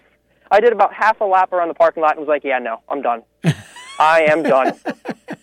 So my brother, he got to enjoy it the rest of that day. And then my dad kept, urging me over the next couple of weeks, like, come on, hop back in and see if you enjoy it, see if you can just get past the sound and whatnot. And I rode it a few more times, just got a little bit more comfortable every time. And it got to the point where you couldn't get me out of this thing. Like, when it was time to go, I was furious. So I really enjoyed it. And after doing a lot of laps, my brother lost interest. And I was talking to my dad a little bit later. This is a little bit off topic, but still related. A few years ago, I was talking to my dad. This was after I've been racing for about 4 or 5 years. And I asked him, like, Dad, like, when you got that go-kart, did you think that we would be racing? And he said, no. In fact, I bought the go-kart specifically for your older brother, but I just wanted to include you because, I was only 4. I was young. I was super tiny. Yeah. So he actually intended for my brother to, kind of drive. And so the fact that my brother is the one that lost interest and I'm the one that gained an interest in racing was quite the shock to him. But anyway, back to the story. So I fell in love with this thing, and that's when I went to my dad and I was like, Dad, I want to race. Like, how cool would it be to do what we're doing, except racing with other people? Like, that just sounds like such a good idea. Yeah, like, what do you have to do to make that happen? I want to just run around. I want to get a race and try to win. Exactly. So he was like, oh, shoot, that's I've had all this time in this car. I'm ready now. I'm Mario Andretti Jr. Oh, yeah, I was ready to go. At that point, I'd watched too many NASCAR races. I was hooked. I was into it. And so he was doing some Googling, looking for a racetrack and what is this whole racing, go-kart racing thing. So he was doing some research. He found a track in Maryland, which is about an hour and 10 minutes away from my house. And the track is Sandy Hook Speedway, and that is where we went for the first time. So we went to the track. We didn't bring the go-karts because we just wanted to kind of watch the action and see what was going on. And we go, and he talks to a few people. They say, their 2 cents, their opinion. We found a go-kart, and he comes back to me, and he's like, yo, I found this go-kart.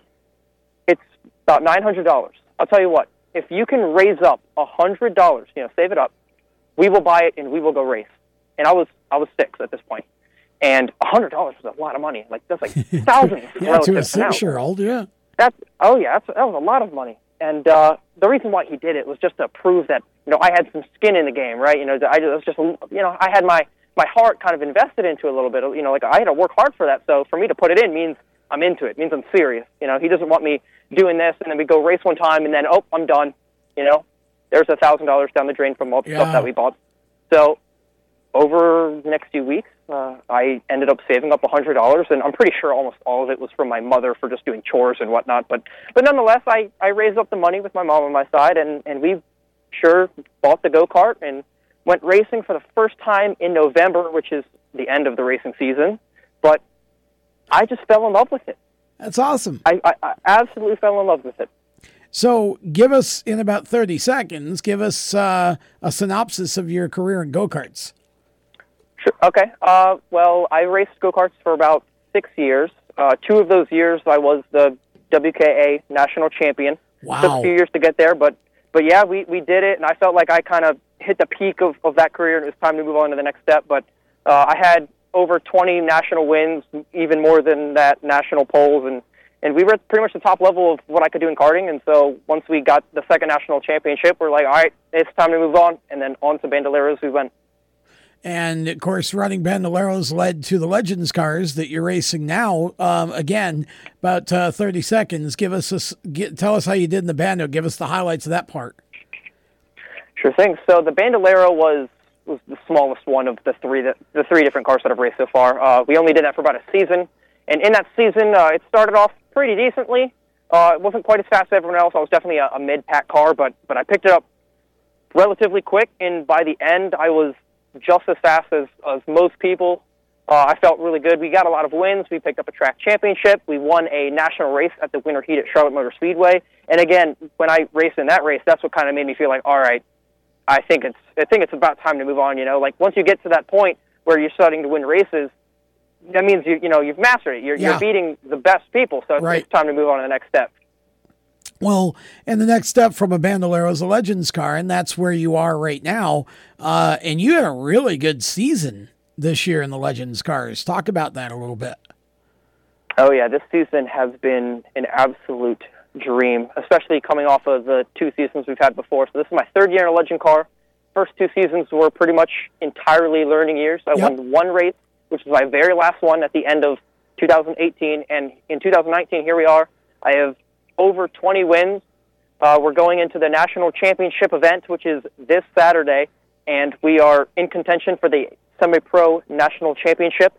So I never would have expected this to happen. It's just been outstanding. Right off the bat in Florida, the first race of the season, we won 3 of the 5 races, and we won the championship. I never would have expected that. So the fact that happened, and then we go to Texas in February, same exact thing, win 3 out of the 5 races, won the championship.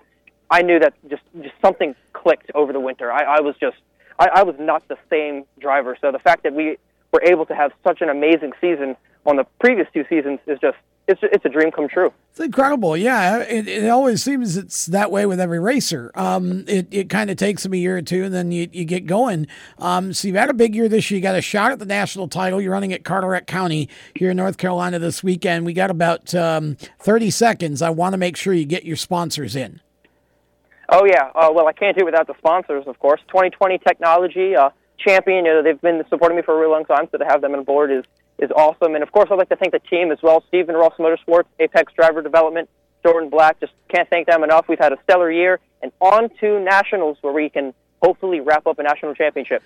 That'll be awesome. If you wrap it up, we'll have you back on next week, and look forward to talking to you more about your future, too. I know you're looking at the potential, at least, of maybe some late model stuff next year. That's right. Thanks for having me on the show. I've had a great time. All right. We'll talk to you again soon, Jason. That's Jason Alder, and he is one of the top stars upcoming to be aware of, because you're going to be hearing a lot more about him over the next couple seasons. We'll be right back with Zack Novak. Parents, your son or daughter has had their license for a while now, but you want to make sure they're prepared for any situation they may face on the road.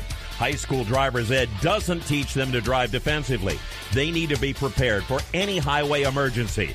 For less than a month's insurance, and a whole lot less, BSR instructors at Summit Point Motorsports Park in nearby Summit Point, West Virginia, will teach your son or daughter how to respond instantly and positively to unexpected situations on the road. BSR's specialized accident avoidance training teaches swerve to avoid maneuvers at highway speeds, ocular driving, which focuses driving attention on ways to avoid accidents, vehicle dynamics and feedback, skid control and skid recovery, threshold braking on straights and progressive braking on curves, and off-road recovery techniques. This is stuff driver's ed simply doesn't teach. So call BSR today, 304-725-8444. Give your kid the skill set needed to drive safely and responsibly on the highway. That's 304-725-8444. You hear that? That's the sound of America's only sports car. That's right. It's a Corvette. But not just any Corvette. It's your Corvette. It's that who cares if there's traffic part of your day. And this can be you when you come to Cooper Corvettes. With 60 years of Corvettes to choose from, there's always a Corvette in your budget. And they'll service any Corvette you bring in. Cooper Corvettes on Route 1 just north of Quantico and Triangle. Call, click, or visit CooperCorvettes.com. HMS Motorsport is the leader in motorsport safety. HMS serves a majority of NASCAR, IndyCar, and IMSA WeatherTech teams, as well as countless SCCA and club-level racers and driving enthusiasts throughout North America.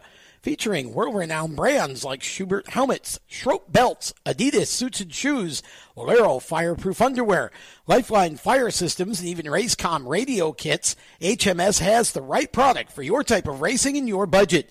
Their representatives are experts on making your track driving as safe as possible.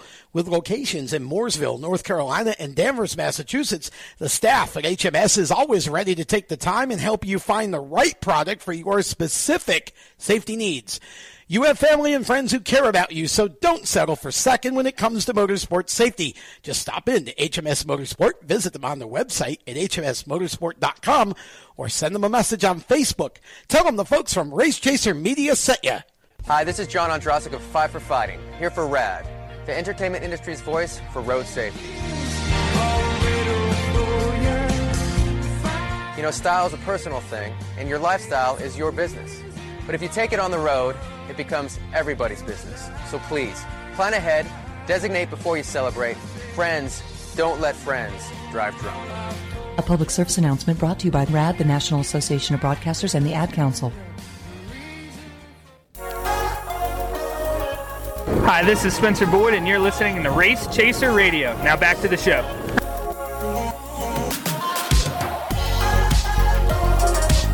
We need to do another re-entry with Spencer, where he can say, "This is Talladega Truck Series winner, Spencer Boyd."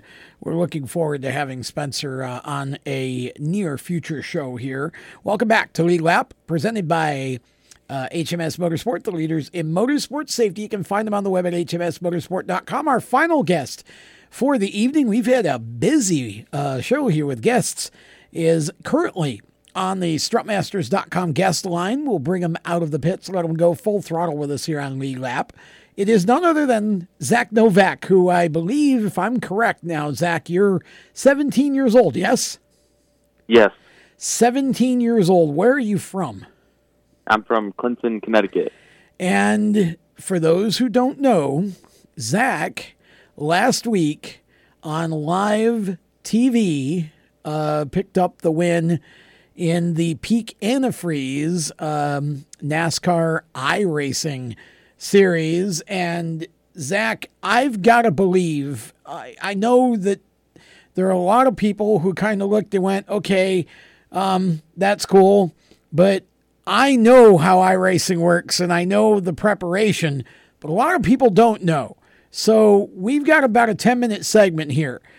I want you to spend a minute or two just trying to explain to people how you prepare and your team prepares for each week's race, because it's basically the same thing as the real teams go through, just obviously in an e-sport environment, right?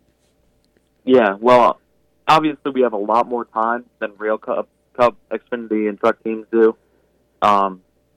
Obviously, they're limited to practice sessions, but we have unlimited time within the 2-week span between our races. So the competition's so much tighter, I feel like, in our series than really anything you see at a local short track or even maybe sometimes in the Cup level, because every single person in the field has an unlimited amount of time to make their car basically perfect.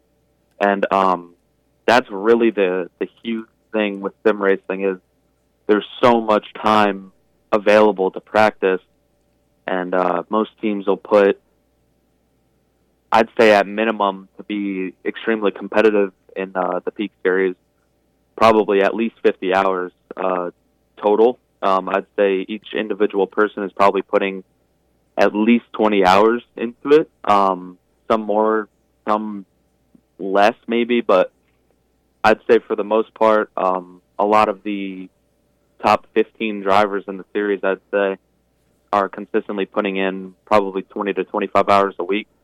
And you have to put in a lot of time into the setups themselves and then on top of your driving. So you can adjust things like cambers, casters, ride heights, the place you put your ride heights can affect how your ride heights actually ride on the track. So you have to pay attention to dynamic ride heights, dynamic weight, things like that. We have access to telemetry like Motec, which I'm not too big into that, into all the setup stuff and the telemetry and whatnot, but it's really, really difficult to understand. And, you know, I've obviously seen my fair share of comments on Twitter, Facebook, Instagram of people who just don't understand, like you said. And I think if they tried it and if they really tried to spend a month on iRacing, half of them would probably quit because they just have no clue what's going on. Oh, I agree totally. And it really frosts me, honestly, some of the negative reactions. And I think, you know, part of it's because obviously there's a pretty big prize at the end of that rainbow for you. I mean, you got what, $40,000? Yeah. Yeah. I mean, that's a huge prize. And I think, you know, a lot of people who don't understand see it as, you know, this kid just, you know, won 40 grand for winning a digital championship on the computer. And, you know, this guy didn't win 40 grand for winning this race or whatever, real race. And it's like, well, yeah, but again, you're putting in 20, 25 hours a week into this stuff.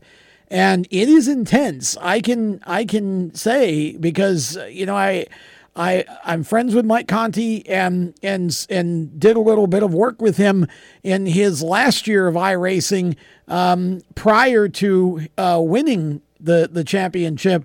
In fact, it was the year he won the championship. And I mean, the amount of intensity that goes into all of that is just amazing. And it was great seeing your reaction and your family's reaction to you actually winning that. Now, you know, I'm happy to see NASCAR recognizing it and putting more effort into it and the teams getting behind it, because the sim to seat transition is real. See William Byron, you know, and others that have successfully done it. And a lot of these, almost all the drivers now use sim.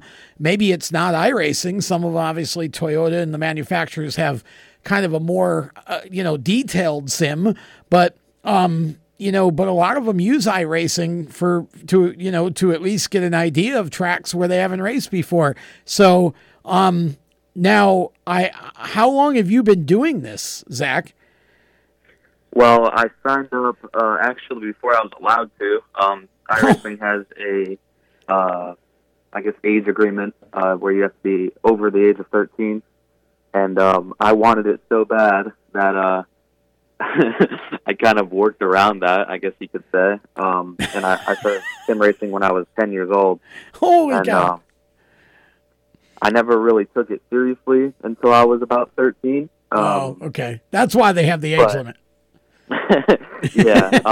I mean, I understand why they do, because I was kind of a wrecker. I was kind of all over the place when I was that young. But I did have experience in quarter midgets, so I kind of had an idea of what I was doing. Obviously, not to the extent that I do now. But I was just a little kid. I didn't really understand the legitimacy of it and how you could literally make friends with people on iRacing, unlike no other pro esport game there is, I guess. Right. And you know, I've met people on iRacing that I've extended to real life relationships, where I've went to real life NASCAR races with them, and you know, I even stay in my fellow competitor Jimmy Mullis' house whenever I go down to Charlotte, and it's just it's crazy how much I've learned and how much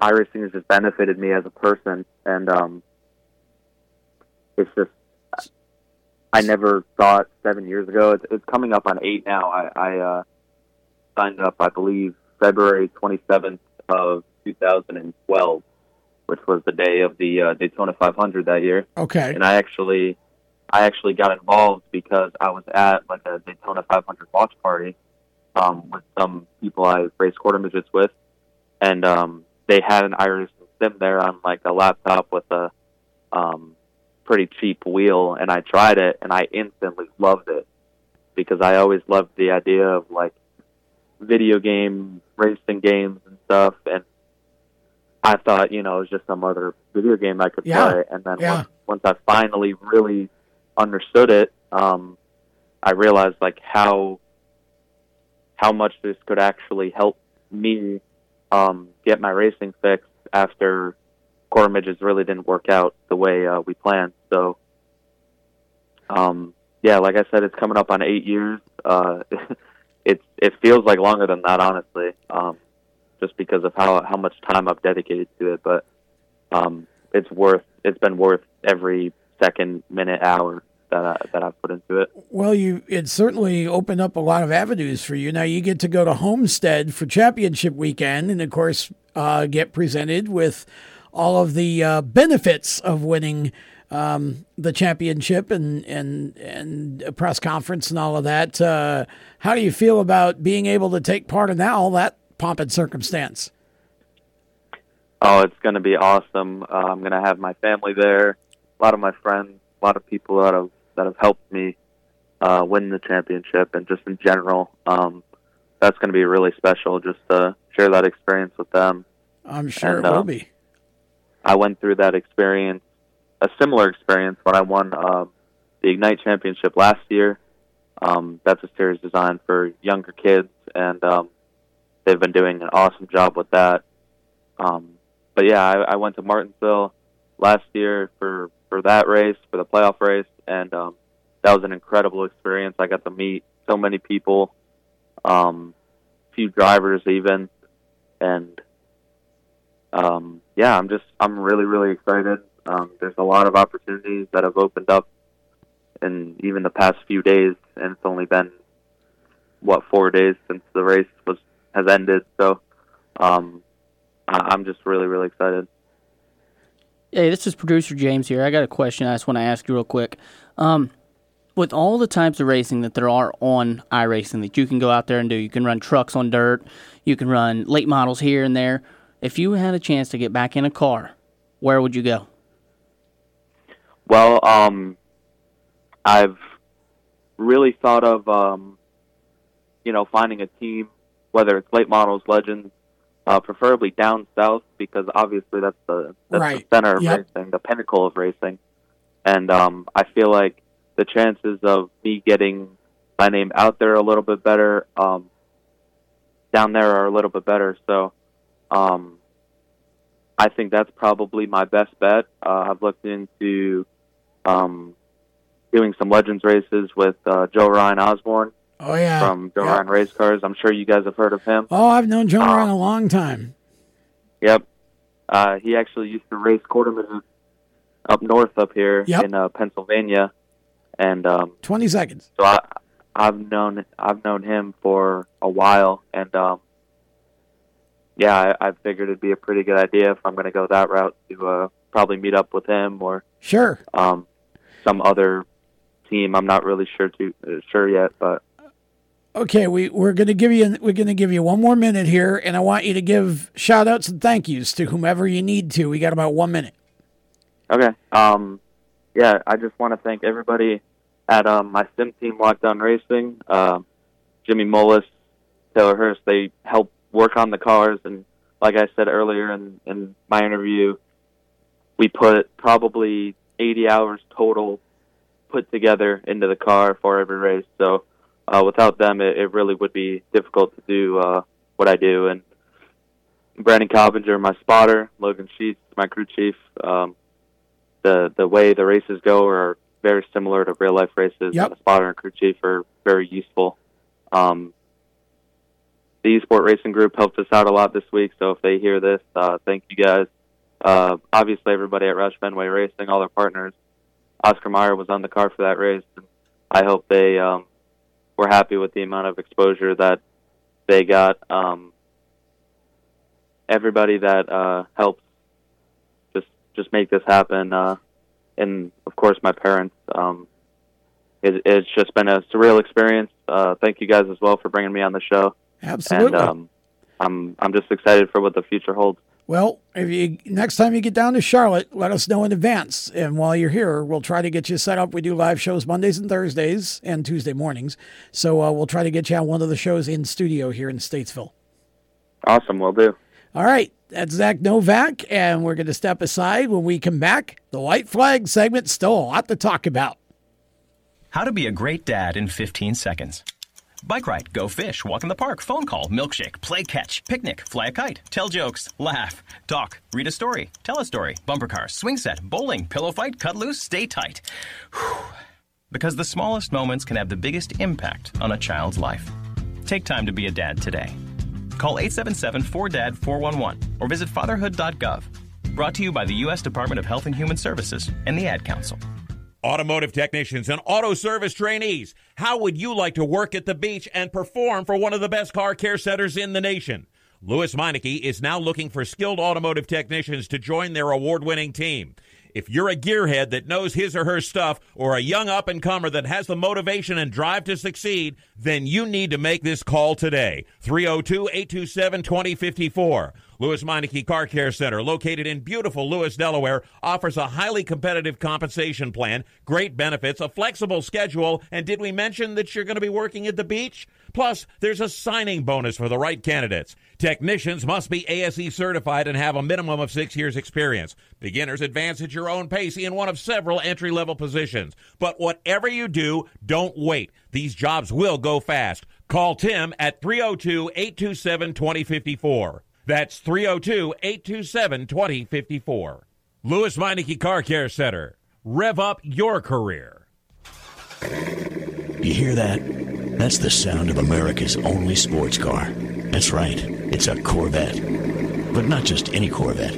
It's your Corvette. It's that who cares if there's traffic part of your day. And this can be you when you come to Cooper Corvettes. With 60 years of Corvettes to choose from, there's always a Corvette in your budget. And they'll service any Corvette you bring in. Cooper Corvettes on Route 1 just north of Quantico and Triangle. Call, click, or visit CooperCorvettes.com. HMS Motorsport is the leader in motorsport safety. HMS serves a majority of NASCAR, IndyCar, and IMSA WeatherTech teams, as well as countless SCCA and club-level racers and driving enthusiasts throughout North America.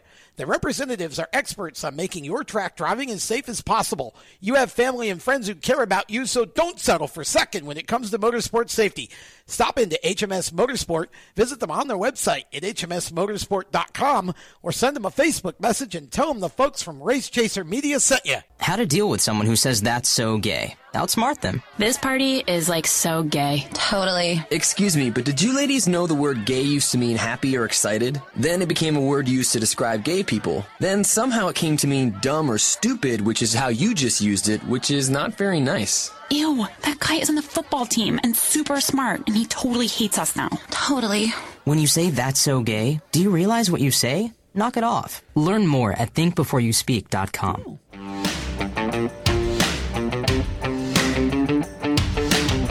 Hi, this is Chandler Smith, and you're listening to the Race Chaser Radio. Now back to the show.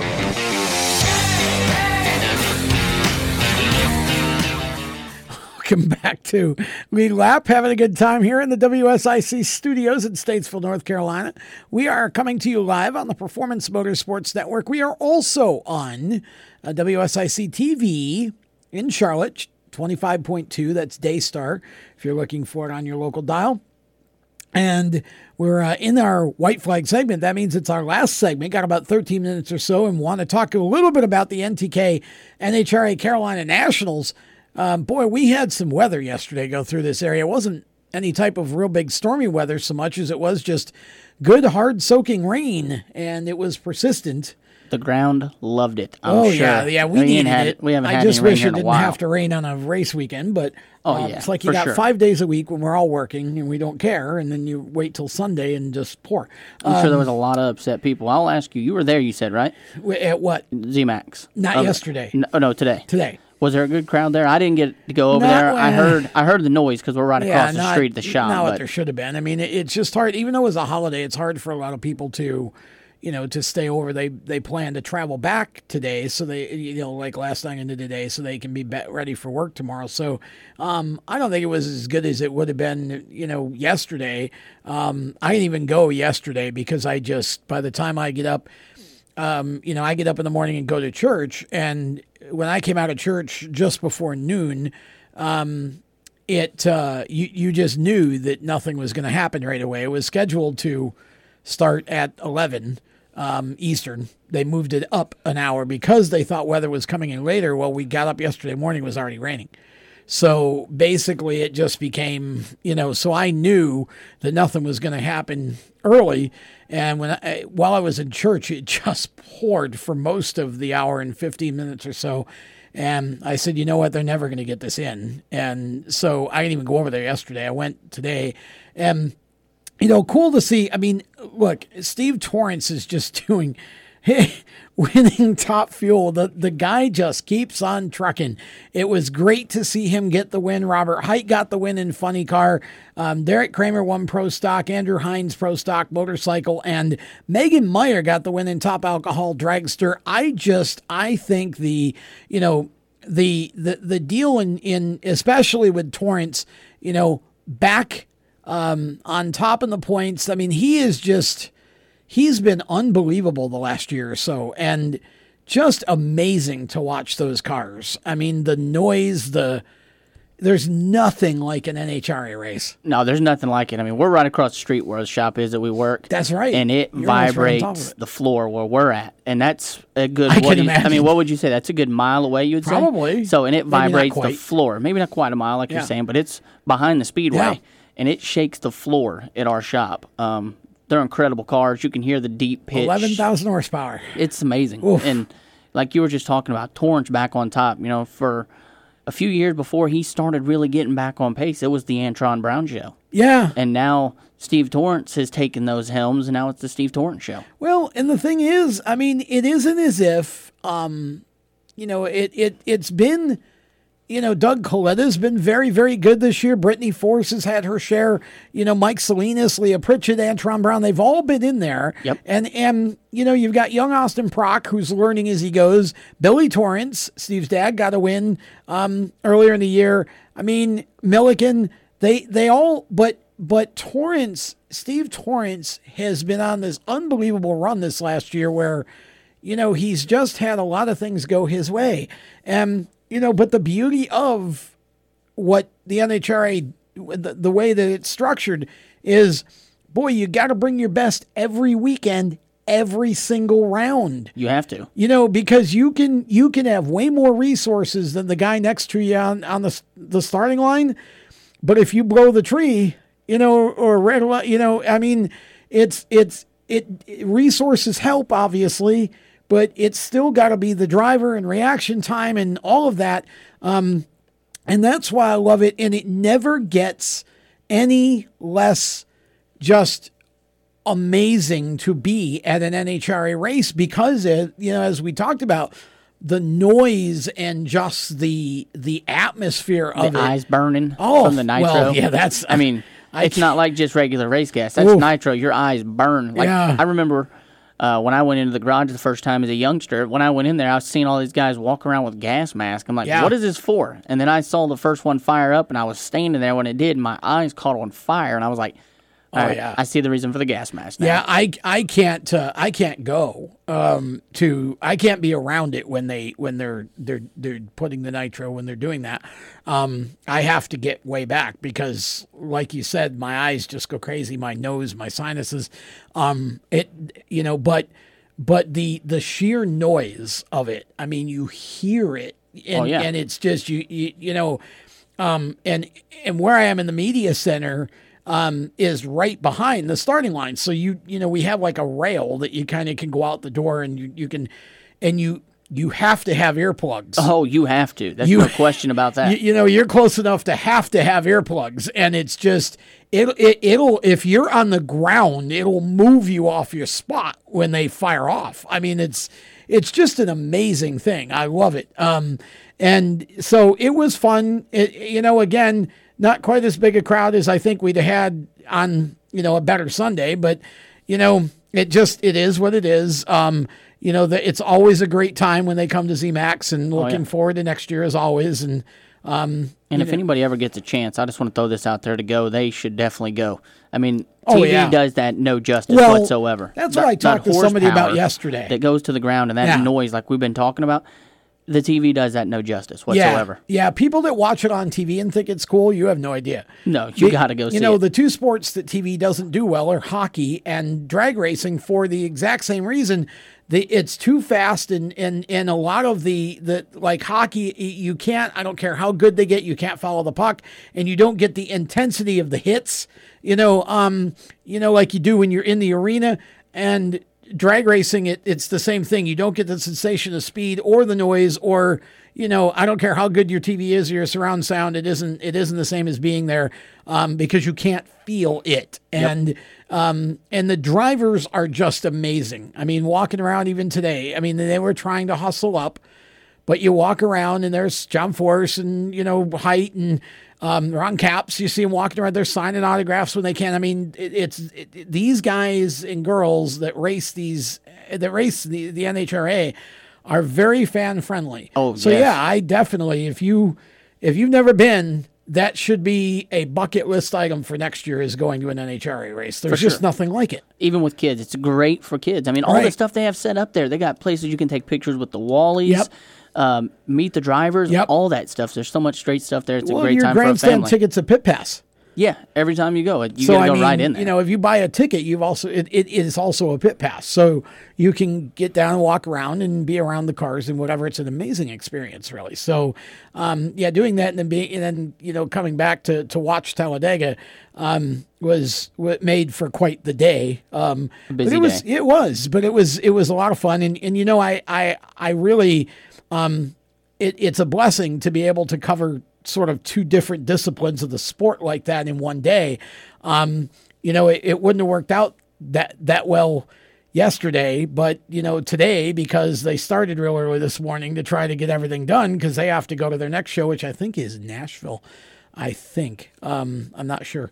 Did you hear any rumors of anybody sticking around? I know normally after the event you're allowed to stick around the following day and do a test and tune. Did you hear of any of the drivers thinking they were going to? I think today was it, because you have to, because of the way the schedule's worked out. You got to get to the next show.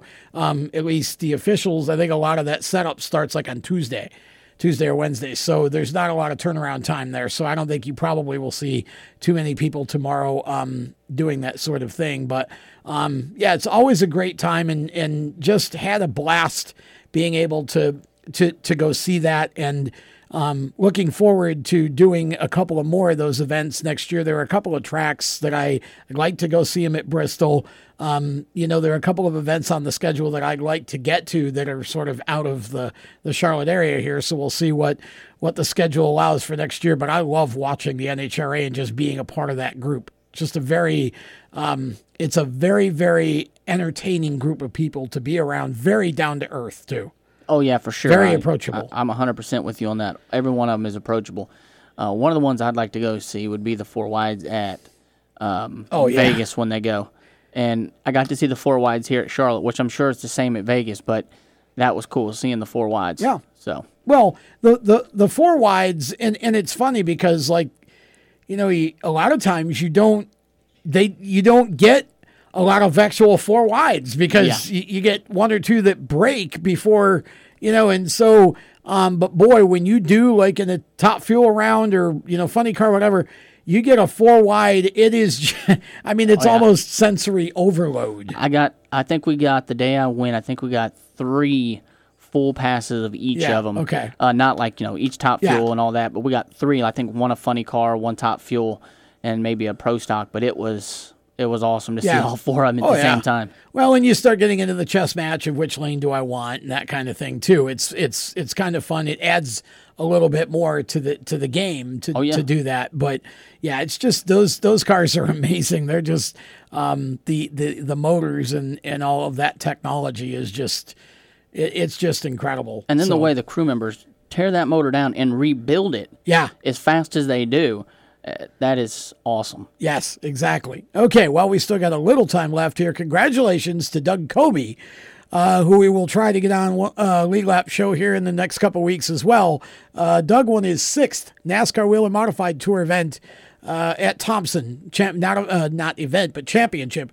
Wrapped that up at Thompson yesterday. Didn't win the race. Justin Bonsignor won the race, but Kodie performed well enough to win the championship, and we want to congratulate him. That was a really, really intense race there, and like I said, we'll have Doug Kodie on as soon as we can line him up for a League Lap show in the near future. Okay, we got to wrap it up here. I want to thank all of our sponsors, mycomputercareer.edu, training for a better life, strutmasters.com, the suspension experts, and also, of course, our presenting sponsor, HMS Motorsport, the leaders in motorsport safety. You can find them on the web at hmsmotorsport.com. A reminder, at Race Chaser Media on Facebook, Instagram, and Twitter. You will see parts of this show as little clips that we'll put out over the next couple days. So look for those. And want to thank, of course, James Mellick, our producer, and all the folks from WSIC TV and the Performance Motorsports Network for hosting us. For everyone else, my name is Tom Baker. We are done with Lead Lap Radio. Have a great week. Bye. You've been listening to Lead Lap Radio, powered by HMS Motorsport, the leaders in motorsport safety. You can find them on the web at hmsmotorsport.com. Lead Lap Radio is a Race Chaser Media production. For more exciting and passionate motorsport content, follow Race Chaser Media on Facebook, Instagram, Twitter, and YouTube, and visit racechasermedia.com. The opinions expressed by our guests are their own and do not necessarily reflect those of the staff, management, affiliates, or marketing partners of Race Chaser Media. No part of this show may be reproduced in any manner without the expressed written consent of Race Chaser Media. Thank you for listening.